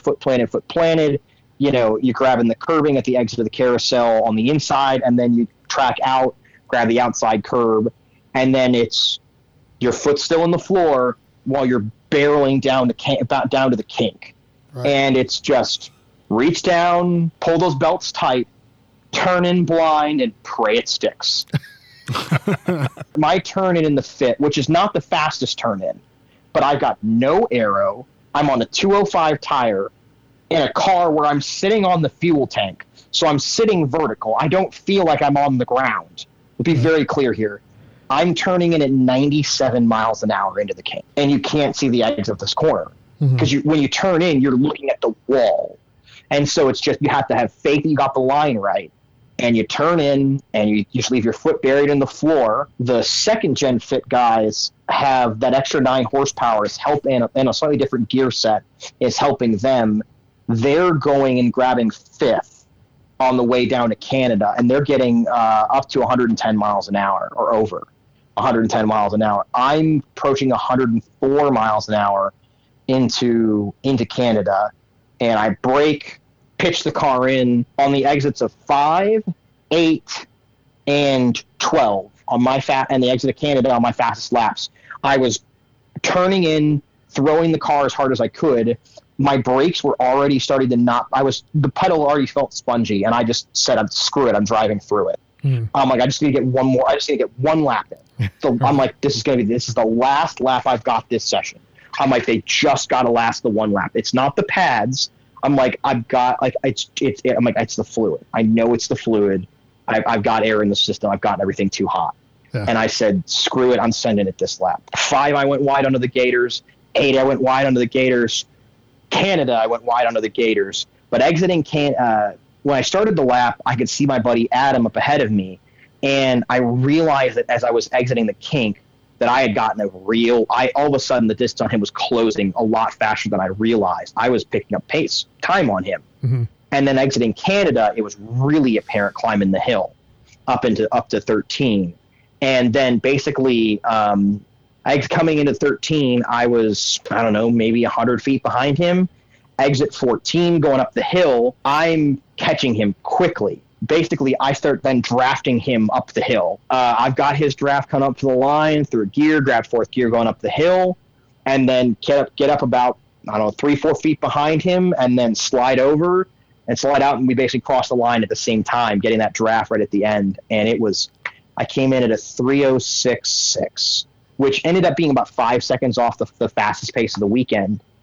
But the 2 guys who were in the 3:01s were on fresh rubber. Yeah. There was my buddy James, and then Adam. The guy who had run down on that 3:06, he comes in and he's like, "God damn it!" He's like, "I left the air conditioning on all session." He's like, "That's why I was so damn slow." It's like, "I left the air conditioning on." He was so mad. And so he was so pissed. So he and James both, I think James got into the high 304s, Adams got into 305s. But I left after Saturday, so I wasn't able to do anything with so I just had to sit at home and watch the live stream to see them both knock me off the podium. But I didn't care because all summer I had been fighting in the fit that I thought that the car might be down on power. And in between the festival in June and Road America, I had a new clutch put in, a new motor mount thrown in the car. And then I also had a valve adjustment done. And when the valve adjustment was done by my buddy James, the intake valves were loose, the exhaust valves were tight. And so basically, intake valves were delayed in opening, and the exhaust valves were opening early. What's not a good combination for power? That's not a good combination. Hard to make proper power. So all of a sudden, when we showed up on Saturday morning at Road America, guys who had been absolutely walking all over me at Gingerman the previous month, all of a sudden I'm right up their ass. I'm like, I don't care. Like, no matter what happens this weekend, all of a sudden the car is now in the right place. Yeah. Like, all of a sudden everything I thought was happening is confirmed.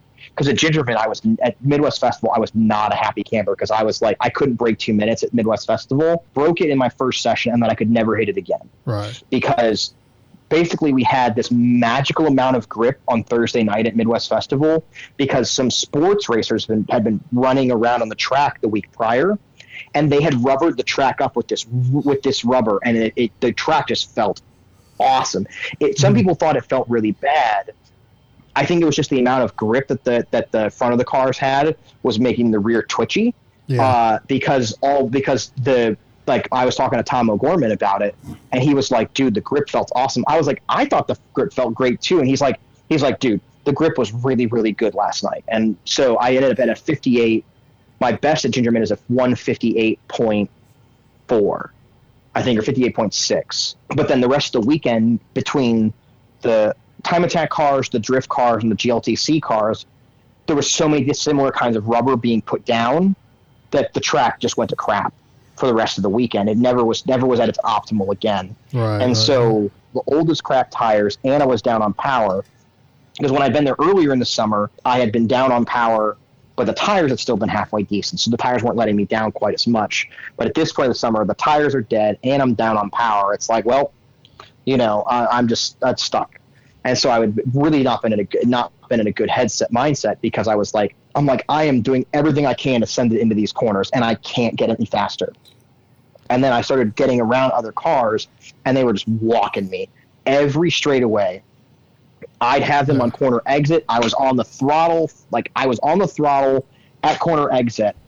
So I knew they hadn't beaten me to the throttle, and then they would walk me. And I'd be like, I'm down on power. So basically, when I got to Road America, I was so excited because I was like, all right, cool, we've now solved that problem. So I'm like, all right, cool, I can go into the winter knowing that while I still suck, I suck a little bit less. Of course, not holding you quite back. Now when you get tires, you'll have just the right combo there. Yeah. And you'll be back up at the front. Yep. When's the next Grid Life? Do they have any? I think what was that was y'all's last event for the year. That's the last event for the year. So there's going to be a GLTC special stage with Super Lap Battle at Coda again this coming in 2022. So that's going to be the next time that we will be seen. March is going to be our first event. I've heard rumors that it may be in the southeast. I don't know exactly. I can't confirm exactly where yet, but I've heard it's going to be happening in the southeast to kick off our season. I heard something about peaches maybe. Gotcha. So can't really say much more than that. There's new management at NOLA, so I don't think it's going to be there. At where? At NOLA Motorsports. There's new management, and I don't think it's going to be there. Yeah, no, I don't think we're ever going back to NOLA. We went last year, and apparently we got a sweetheart deal to go last year, and they want the world for that track. I heard they wanted more money than we paid last year for less facilities than we had last year. And it's like, doesn't make sense for Grid Life at that point. No. Because part of the advantage of what we had at NOLA was we had the kart track, the skid pad, and the big track. Right. So we could have all these different parts, the big drift draw, plus us. And yeah, so I heard the new management was trying to blame a lot of stuff on Grid Life. And it's like, no, Grid Life didn't do anything. You guys had Drift Week there right after we were there. But Grid Life didn't destroy anything. So anyway, but a couple thousand power trucks probably destroyed it more than anything. Yep. Yeah. The Mustang, though they were there. We were there last year too. I think the facility was probably paid for by FEMA. Y'all were probably all profit. Yeah, the Mustang, which was caused there by the Indy, when the Indy was there in 15 with the car haulers. Yep. That destroyed that paddock. Oh, jeez. And it's been good chatting with you, and we'll have to keep an eye on the Grid Life deal. That looks like a good time. On there, I went down to NOLA when it was down there. Met up with some of the Iowa guys and Ohio guys and the 1010 podcast folks. Yep. Some of that we got Dalton. Dalton's running in Sunday Cup now, and then we may or may not get Adam on the train too. So we'll just see what happens. So we'll just see what happens yet. Appreciate you being here, being on the show. Good time. Absolutely. Well, thanks for having me, guys.